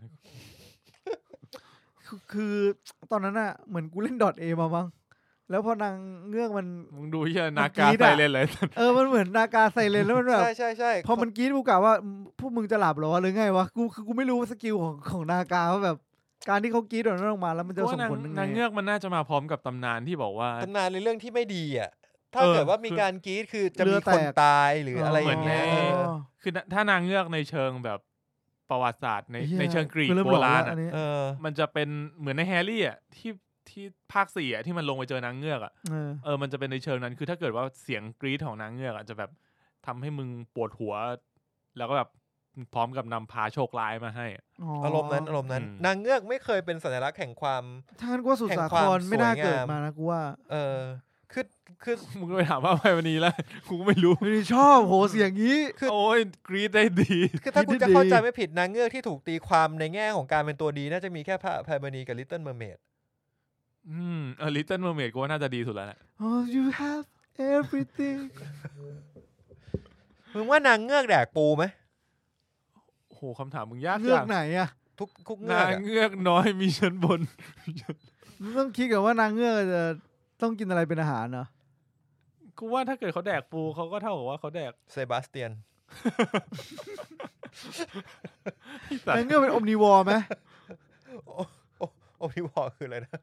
สัตว์กินทั้งพืชและเนื้อเขาน่าอาจจะกินสาหร่ายใช่ไหมก็แปลว่าก็ต้องมีเซบาสเตียนอยู่ด้วยแหละกูว่ากันเชียงอ่ะสลัดปูอัดค่ะโอ้เซบาสเตียนไม่งั้นมันเดี๋ยวอ้วนนะเซบาสเตียนหรือเซบาสเตียนอาจจะเป็นเหมือนอารมณ์แบบเขาว่ายน้ำทั้งวันเลยด้วยเซบาสเตียนเป็นพ่อพันธุ์หรือเปล่าแล้วใครเป็นแม่พันธุ์นางเงือกไม่สำคัญหรอกแต่ว่าก็ผลิตลูกให้นางเงือกแดกไงอ๋อเหมือนเป็นฟาร์มดราม่าจัดเลยดิไอ้เหี้ยแล้วมึงคิดดูมึงแดกลูกเซบาสเตียนตลอดเวลาดราม่าเศร้าด้วยไม่เศร้าหรอกการสืบพันธุ์ของปูเป็นยังไงวะไม่อย่างปลาปูไข่ไม่อย่างปลามันได้ก่อวอร์กไงคือตัวเมียมันจะเป็นต้องคล้ายๆกันนะกูว่าน่าจะอารมณ์นั้นก็คือตัวเมียไม่ต้องผ่านอะไรจากตัวผู้คือไม่ต้องแยกกันมันก็ตรงไปใจเย็นเขาเรียกว่าน่าเป็นการปฏิสนธิภายนอกก็คือก่อวอร์กก่อนก่อวอร์กคล้ายๆงั้นแล้วไม่ต้องการเซบาสเตียนเนี่ยไอ้สัตว์กูรู้จักปูเยอะสุดก็ตอนกูกินปูกูไม่เคยมันตอนเป็นด้วยซ้ำแปลว่าไข่มันอยู่ในตัวนะถ้างั้นน่ะมึงเคยกินปูไข่ไหมล่ะเคยก็ไข่อยู่ในตัวไงไงคือปลาไข่มันอยู่ข้างนอกหรือไข่อยู่ข้างในงั้นถ้ามุดกันเพราะว่ามันไม่มีเซบาสเตียนเพราะเซบาสเตียนเป็นตัวผู้ไม่มีไข่ก็ต้องเป็นเซบาสเตียน่าเป็นตัวเมียเราเลยไปจากเรื่องนี้ไหมมันมีฉากที่ประทับใจในเรื่องนี้ไหมก่อนปิดท้ายฉากที่มันจับกุ้งล็อบสเตอร์มาแดกกูชอบมากเลยกูอยากแดกกุ้งล็อบสเตอร์แล้วกูว่าน่าจะอร่อยถ้าถามผมเป็นฉากที่มันฟาดนกกูมันมากจริงๆนกอ่ะมันมีโปสเตอร์ของนกเลยนะเว้ยนกมันต้องมีความสำคัญนะเว้ยเรื่องมันเกิดเพราะนกนะรู้สึกไหมถ้ามึงเชื่ออย่างนั้นก็แปลว่าเป็นอย่างนั้นถ้ามึงเป็นคนเชื่ออย่างนั้นมึงก็บอกเป็นเพราะนกใช่แต่ถ้าถามกูเรื่องเกิดพายุมึงเชื่อปะล่ะนกพาพายุมาไงมึงเชื่อว่านกมึงเป็นที่สตอมเหมือนเพราะทีมค้นหาหรือว่าคนว่ายเป็นคนพาขึ้นมาล่ะ จิตมึงปรุงแต่งอ่ะมึงหมายถึงเรื่องอะไรนะกูไม่รู้เนี่ยกูเริ่มบ้าเนี่ยคุณมีนชอบฉากไหนไหมครับที่นึกออกชอบฉากที่มันข้างกันอยู่ข้างในอ่ะทุกฉากนะมันข้างตลอดเวลาเลยนะเพื่อนแม่ตอนนี้แม่งไล่กันแบบเอาจริงอ่ะอ๋อช่วงท้ายกูถามมีนประโยคนึงคำถามนึงอะไรคือสิ่งที่ทำให้มึงรู้สึกว่ามึงดูเรื่องนี้แล้วอยากชวนพวกกูดูก็มันดิขอสับแบบที่มันสามารถสปอยเลอร์ได้เลยว่าแบบมันหลอนดีไงแค่นั้นเลยคือแบบมึงตัดช่วงนี้ไปอยู่ช่วงนอนสปอยได้ไหมเอาอีกทีต่อมาก็มันหลอนดีแบบมึงดูเสร็จปุ๊บกูไม่รู้ว่าไอ้แค่นี้จริงไอ้แค่นี้หลอกไอ้ที่ผ่านมาทั้งหมดเนี่ยพอมาถึงตอนจบกูถามมึงจริงๆอ่ะมึงว่าเรื่องเนี้ยมีไอ้ลุงคนนั้นไหมหรือมีโรเบิร์ตคนเดียวมึงก็ตอบไม่ได้แม่งมันมากเลยเว้ยว่าเรื่องเนี้ยไอ้แค่ลุงคนนั้นอ่ะมันต้องเป็นโรเบิร์ตในอนาคตเว้ยที่ย้อนกลับมาอยู่กับโรเบิร์ตแม่ดาร์กมาแล้วก็โรเบิร์ตอ่ะก็เป็นโรเบิร์ตเทเน็ตที่โรเบิร์ตมันตายไปแล้วเอ้ามันเดินกลับมามันตายในอนาคตโรเบิร์ตที่ตายคือโรเบิร์ตที่แก่ที่กลับมาอยู่ในปัจจุบันแล้วโรเบิร์ตที่หนุ่มก็เลยตบโรเบิร์ตที่หนุ่มอ่ะก็อยู่อาศัยที่นี่ต่อไปมันอยู่ปะวะอ๋อมันตายไปแล้วนี่หว่ากูถ้ากูอยู่ประภาคารส้นตีนนี่ต่อกูไปตายดีกว่าอยู่คนเดียวด้วยนะเว้ยไม่จริงๆมันไม่ตายไงตอนสุดท้ายอ๋อมันกลายเป็นแบทแมนbecause I'm Batman อะไรวะดึงนั่นแหละส่วนตัวกูแค่มึงรู้สึกมึงสรุปอะไรไม่ได้เลยหนังก็บ้าพิธีกรก็บ้าไอ้เหี้ยกูมั่นใจว่าเราสั่งแล้วกูค่อนข้างมั่นใจสั่งแล้วเหี้ยจะเหลืออะไรไม่เหลือแล้วนั่นแหละส่วนตัวกูแค่คิดแค่นั้นกูเลยอยากรู้ว่าแบบพวกมึงดูแล้วแบบจะมีปฏิกิริยายังไงอย่างนี้ไงสากชัยมึงเรื่องล่ะก็ดีผมว่าก็อย่างที่บอกตอนแรกแหละถามว่าเป็นหนังที่สนุกไหมก็ค่อนข้างไม่ผมว่าช่วงแรกข้างไม่ช่วงแรกไม่สนุกช่วงหลังสนุกขึ้นหน่อยนึงเรียกว่าอย่างที่ช่วงที่มันฟาดนกอ่ะหลังจากนั้นอ่ะมันขึ้นเยอะเลยมึงชอบมากเลยนะไม่มันเป็นช่วงที่มันเป็นเป็นช่วงที่แบบเกิดความหลังจากนั้นคือชิบหายมาตลอดคือโกลาหลมากโกลาหลจริงๆก็ถ้าเชื่ออย่างที่มินบอกคือถ้าเชื่อตามที่คุณวิลเลียมเดโฟเขาบอกว่านกจะพาโชคร้ายไหมถ้าเกิดว่าคุณไปทำร้ายมันเรื่องนี้ก็จะเป็นอย่างนั้นแต่เพราะมันความคิดนี้มันฝังหัวไอ้โรเบิร์ต แพตตินสันด้วยป่ะใช่เพราะว่าเขาโดนเอาลูกข่างว่านกอ่ะมันทำความชิบหายมาให้ฝังครั้งแรกที่โรเบิร์ตฝันอ่ะผิดเรื่องครั้งแรกที่โรเบิร์ตฝันเจอนางเงือกอ่ะก็คือตอนที่ลุงบอกว่ามึงไม่ได้ทำลายนกใช่ไหมถ้ามึงเอาหินนั้นปานกมึงจะนำความโชคร้ายมาให้เว้ยเป็นครั้งแรกที่คุณโรเบิร์ตแบบ engage กับนางเงือกนะหมายถึงได้เข้ามาแบบได้มีความฝันเกี่ยวกับสิ่งที่เล่าอ่ะอ๋อกูว่าถ้าอยู่ที่นั่นนานๆอ่ะกูก็ไม่รู้ว่ากูจะฝันอะไรได้แล้วหมายถึงแบบฝันแบบเวลานอนหลับฝันอ่ะแต่มันมีช่วงหนึ่งในชีวิตที่กูค่อนข้างเครียดแล้วกูรู้สึกว่าเหมือนกูนึกถึงเหตุการณ์หนึ่งแล้วกูก็คิดแล้วกูไม่แน่ใจว่าเหตุการณ์นั้นน่ะกูฝันหรือเรื่องจริงเคยเป็นปะไม่เคยว่ะยังไม่เคยอาจจะเคยแต่ตอนนี้จำไม่ได้ขนเริ่มลุกแล้วไม่ได้ที่เรื่องผีมึงอะไรเนี่ยกูหนาวแอร์ลงหัวเนี่ยเพื่อนไม่มันเคยเหมือนอารมณ์แบบเคยรู้สึกว่าเฮ้ยเหมือนเราเคยทำอย่างนี้แต่ว่าพอนึกขึ้นไปแต่เราทำอย่างนี้ตอนไหนวะก็แบบนึกสถานการณ์นึกเหตุการณ์ที่เราจะเจอสิ่งนี้หรือทำสิ่งนี้ไม่ออกจนแบบเอ้ยหรือมันฝันวะหรือเราฝันจริงหรือว่าเหตุการณ์นี้คือความฝันวะหรือตอนนี้เราฝันอยู่วะมันก็ไม่ได้หนักขนาดนั้นพ่อลีโอนาร์โดครับมันไม่ได้ตอนฝันนะรู้แต่ว่าพอมันผ่านมาสักระยะนึงเหมือนเราฝันถึงเรื่องนี้ประมาณ2 อาทิตย์สมมุตินะแล้วเรามานึกถึงเหตุการณ์ที่เกิดขึ้นตอนนั้นเคยทำแบบนี้ว่ะตอนนั้นฝันนี่ว่ะแบบบางทีเราแยกไม่ออกเพราะว่าด้วยอะไรต่างๆที่มันประดังประเดเข้ามาในชีวิตในเวลานั้นน่ะมันก็เลยผมก็เลยค่อนข้างอินกับการที่ว่ามันจะมีฉากบางฉากที่เหมือนตัวโรเบิร์ต แพตตินสันเดินออกจากบ้านไปแล้วก็เดินลงไปในเหมือนลงไปในทะเลแล้วก็เจอนางเงือกใช่อย่างนั้นคือเราคิดว่าฝันถูกไหม กูคิดว่าฝันแล้วก็อย่างเช่นตอนที่โรเบิร์ต แพตตินสันเดินไปแล้วก็ไปเจอนางเงือกที่มันเข้าไปจับนมนางเงือกเราก็ไม่รู้ว่านั่นฝันหรือจริงถูกไหมก็หลอนกูถ้าถามกูอะกูว่าแม่งหลอนหมดเลยรวมถึงฉากที่มันดึงไอ้นั่นขึ้นมาแล้วเจอหัวคนเราก็ไม่รู้นั่นฝันหรือจริงกูคิดว่ามันก็หลอนกูคิดว่าหลอนอีกแล้วไอ้อันที่มันขึ้นไปประภาคารช่วงแรกๆที่เห็นปลาหมึกช่วงแรกเหรอช่วงแรกมันเจอช่วงต้นๆเลยช่วงต้นที่มันเจอเหมือนว่าเจอหนวดปลาหมึกลากผ่านแอบเดินขึ้นไปอ่ะแล้วก็ที่มันเจอที่กูบอกว่าเจอน้ำข้นๆขาวๆไหลย้อยออกมาที่มันเจอวิลเลียมเดโฟนอนอยู่ข้างบนคือไอ้น้ำย้อยๆนั่นก็อาจจะเป็นแค่น้ำปลาหมึกก็ได้แอบกินปลาหมึกหมึกช็อตอ่ะมึงช็อตตัวเขานะมึงแดกไงวะไอ้เหี้ยนั่นแหละกูหลอนหมดอ่ะทำกูนะว่าใช่ผมก็เลยคิดว่าเนี่ยมันคือความหลอนที่โรเบิร์ต แพตตินสันมันเจอหมดเลยเฮ้ยผมว่ามันเป็นความจริงเลยไอ้เหี้ยนั่นน่ะเป็นเทพจริงนี่คือมึงแค่อยากฉีกจะเป็นหลอนทุกคนจะหลอนได้ไงเนี่ยมันไปเจอมึงคิดดูถ้าเกิดว่าเรื่องทั้งหมดเป็นเรื่องจริงเนี่ยมันจะจริงได้แค่ไหนถ้ามันเป็นเรื่องจริงนะเอาแบบทุกเรื่องที่มันเจอที่มันเล่าอ่ะจริงหมดเลยไอ้เหี้ยนั่นไม่ตายเว้ยคือมันจะไม่เป็นจริงตรงที่เวลามึงเอาขวานไปจามมันนี่ที่นั่นมันช็อตมึงตายห่าไปแล้วไอ้สัตว์มันจามหัวเลยนะแต่จริงมันควรเอาหนวดฟาดก่อนมันควรน่าจะมีหลายสกิลอะมานาหมดเปล่าใช่ไปแล้วแปลงร่างไปแล้วมึงเคยแบบเล่นตัวที่โหดมากเลยมั้ยแต่แบบใช้ทุกสกิลมานาหมดมึงก็ตายมึงก็เล่นแบบแครี่ดิอันติเมทเงี้ยมานาไม่หมดเป็นไรหรอกแครี่ไม่ใช่เทพมึงจะเล่นสุดสุดมานาหมดมีปัญหา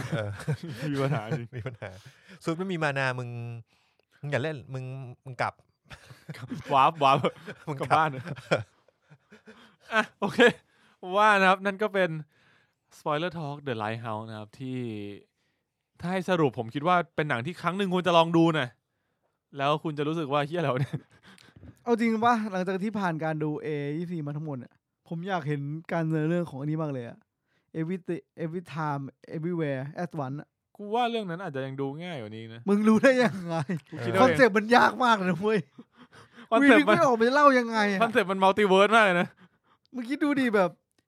มึงกูนึกไม่ออกเลยว่าตอนเนี้ยสมมติว่ามีมีนที่กำลังเป็นนักบอลอยู่แล้วก็มีมีนที่เก็บขยะอยู่แล้วกูต้องรับรู้ยังไงกูไม่รู้มันหนังมันจะเล่ามาได้แบบไหนอ่ะแต่เป็นเรื่องที่น่าสนใจอาจจะต้องหาโอกาสดูแต่ว่าผมว่าสำหรับผมอะ A24 เป็นค่ายที่ผมชอบหนังดราม่าของเขาเพราะว่าเขาทำได้ถึงดิเรื่องนี้ก็ดราม่านะจริงๆมันเป็นดราม่าสตรักเกิลของคนนึงที่แบบว่าคำว่าสตรักเกิลนี่เรียกว่าอะไรวะความทรมานที่คนนึงต้องติดอยู่กับบาดแผลในชีวิตในอดีตอะว่าจริงๆแล้วคนนึงมันก็ไม่ได้เพอร์เฟกต์ก็ต้องผ่านเรื่องอะไรมาเต็มไปหมดที่ทำให้เกิดบาดแผลนี่มันเรื่องเดียวกับกูจริงเหรอเรื่องเดียวที่กูดูจริงใช่มึงไม่เข้าใจเห็นไหมผลงานศิลปะมันหลังจากที่เขาปล่อยผลงานออกมาแล้วมันก็กลายเป็นผลงานของผู้เสพเว้ยใช่เนี่ยเขาก็มีบาดแผลมันไม่ค่อยติดมันเลยไม่ค่อยติดคุกที่เขาคนเสพเท่านั้นที่โดนเขาก็เนี่ยบาดเนี่ยไปเจอกับเรื่อง trauma ที่ต้องแบบปล่อยให้หัวหน้าตายแล้วเขาตัวเองทำได้แค่ยืนดูดบุหรี่พ่นควันปุยก็เลยจินตนาการให้มีหัวหน้าอีกคนนึงมาช่วยด้วยประภาคารแล้วตัวเองจะได้ข่าวอีกรอบ นั่นก็เป็น The Lighthouse นะครับผม อะไรวะเนี่ยมึงอะไรมึงตั้งใจทำอะไรอยู่ก่อนตั้นคุณตั้นมีอะไรอยากทิ้งท้ายไหมคุณมีอะไรอยากทิ้งท้ายจบแล้วฮะคุณตั้นเป็นครับก็เรื่องนี้ก็ถือว่าเป็นประสบการณ์ที่ดีที่ได้ดูแล้วก็ดีใจมากที่กูไม่เลือกดูวันศุกร์ครับเพราะว่ากูคิดว่าตอนนั้นน่ะกูไม่สบายมากๆไข้ขึ้นมากกำลังจะบอกมึงน่าจะฝันถึงสุดอ่ะกูกำลังถ้า ATK 2 ขีดกูจะบอกพวกมึงว่าเกมจ้าแต่ว่าก็ไม่เป็นไรไงอาหารเป็นพิษกูยังคิดเลยว่าถ้าตอนนั้นกูเลือกที่จะแบบดู The Lighthouse แล้วค่อยนอนดีกว่าเว้ยถ้าทางมันจะทำให้เราหลับสบายฝันถึงนางเงือกอ่ะกูว่ากูไม่ได้หลับอ่ะจริงถามว่าเรื่องนี้หลอนไหมคุณว่าเฮอร์เรอร์ขนาดไหนไม่เฮอร์เรอร์เลยแต่ว่ามันเป็นแนวทริลเลอร์แต่ไม่เฮอร์เรอร์ผมว่ามันเป็นแนว psychological thriller มันจะเป็นความหลอนแบบเย็นๆกดดันประมาณนั้นมากกว่าผมพยายามจะเข้าไปดูใน Netflix ว่ามันให้แนวไหนอ่ะเป็นไงครับ My Bending ถ้าเราคิดว่ามันจะมา My Bending ก็วะเปล่าไม่น่าใช่ไหนลองไหนๆก็ไหนๆละเซิร์ช ดูนะครับผม The Lighthouse ตึง The Lighthouse ใน Netflix นะครับผมอยู่ไหนวะเนี่ยเดี๋ยวนี้มันไม่ค่อยมีเขียนตรงนี้แล้วเหรอแมวกัดกันในมือถือไม่มีวะโอเคมันก็สัปดาห์นี้ก็ประมาณนี้นะครับผมสัปดาห์หน้าเนี่ยก็จริงๆสัปดาห์หน้าเรื่องใหญ่ที่จะเข้าคือ The Batman ครับก็น่าจะเป็น The Batman ก็เป็นไปได้สูงแต่ว่าเดี๋ยวยังไม่สัญญาแล้วรอดูก่อนว่าพวกเราเนี่ยจะได้มีโอกาสลงตัวไหมเวลาได้ไปดูกันโอเคไหมนะครับคือถ้าไม่ใช่สัปดาห์หน้า The Batman ก็คงเป็นสัปดาห์ต่อไปถัดไปแหละนะครับผมแล้วก็เดี๋ยวค่อยว่ากันอีกทีครับโอเคเมื่อกี้ผมติดไว้ใช่ไหมว่าไอ้นั่นมันเป็นแนวอะไร The Lighthouse เป็นไงครับเป็นแนว cerebral dark cerebral เนี่ยมันก็ถ้า cerebral อีกเรื่องนึงที่ผมนึกออกคือไอ้เรื่องหน้ามิน I'm thinking of ending thing ไอ้เรื่องนั้นกูว่ามึนกว่าเรื่องนี้เรื่องนี้เป็น cerebral psychological dark ครับถ้าเราลองดู Power of the Dog ใกล้ๆเคียงกันเป็น Omnious Cerebral Under Slate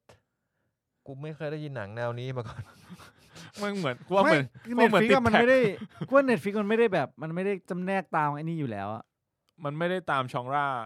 ทั่วไปใช่มันจะเป็น feeling ของการดูมันเป็นการที่มึงเอาทุกอย่างที่มันตกใน AI เดียวกันมารวมกันแล้วมึงก็ดูว่าไอ้เหี้ยพวกเนี้ยแม่งน่าจะเป็นแท็กอะไร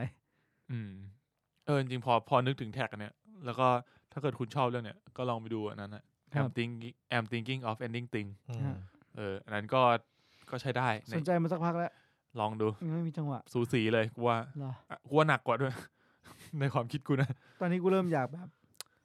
กูอยากนอกจากแบทแมนคือกูอยากพักผ่อนละ หลังจากที่ผ่านช่วงเวลาที่หนักหน่วงมา2 อาทิตย์ที่ผ่านมาหนังขาวดำมา2 อาทิตย์ละขอสีสันบ้างแล้วไม่ใช่อะไรแบทแมนมันก็มืดไงก็เลยบอกว่าสีดำกับสีแดงนี้ก็เลยกับว่านอกจากแบทแมนคือกูคงไม่ได้แล้วล่ะเราคงต้องย้ายว่ะขอเป็นหนังสดใสบ้างเนี่ยรูปวาด ไปดู Hereditary ไปมีนลองดูนี่คือสดใสเหรอลองสักครั้งแล้วคุณจะติดใจมีนครับ Peacemaker สดใสเนี่ยสดใสแค่ชุดที่ใส่ก็สดใสแล้วใช่สดใสแดงขาวน้ำเงินผมว่า Peacemaker คลายเครียดดีนะตลกดีช่วงหลังๆดีช่วงแรกๆกูไม่ชอบเงี้ยช่วงแรกมึงก็ต้องดูเพื่อรู้จักก่อนว่า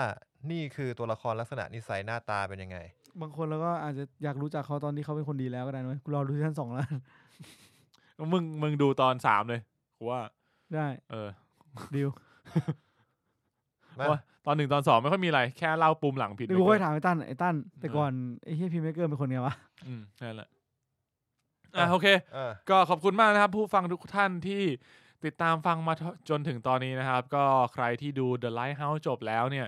คิดเห็นยังไงก็มาพูดคุยกันได้นะครับทาง Facebook Page นะครับหรือทาง Twitter นะครับ Room 508 Podcast แล้วก็ MNL Podcast นะครับผมหรือว่าจะติด hashtag MNL Podcast มาก็ได้เช่นเดียวกันนะครับผมโอเค EP นี้ก็หมดละประมาณนี้นะครับเราพบกันใหม่ EP หน้าครับสวัสดีครับสวัสดีครับ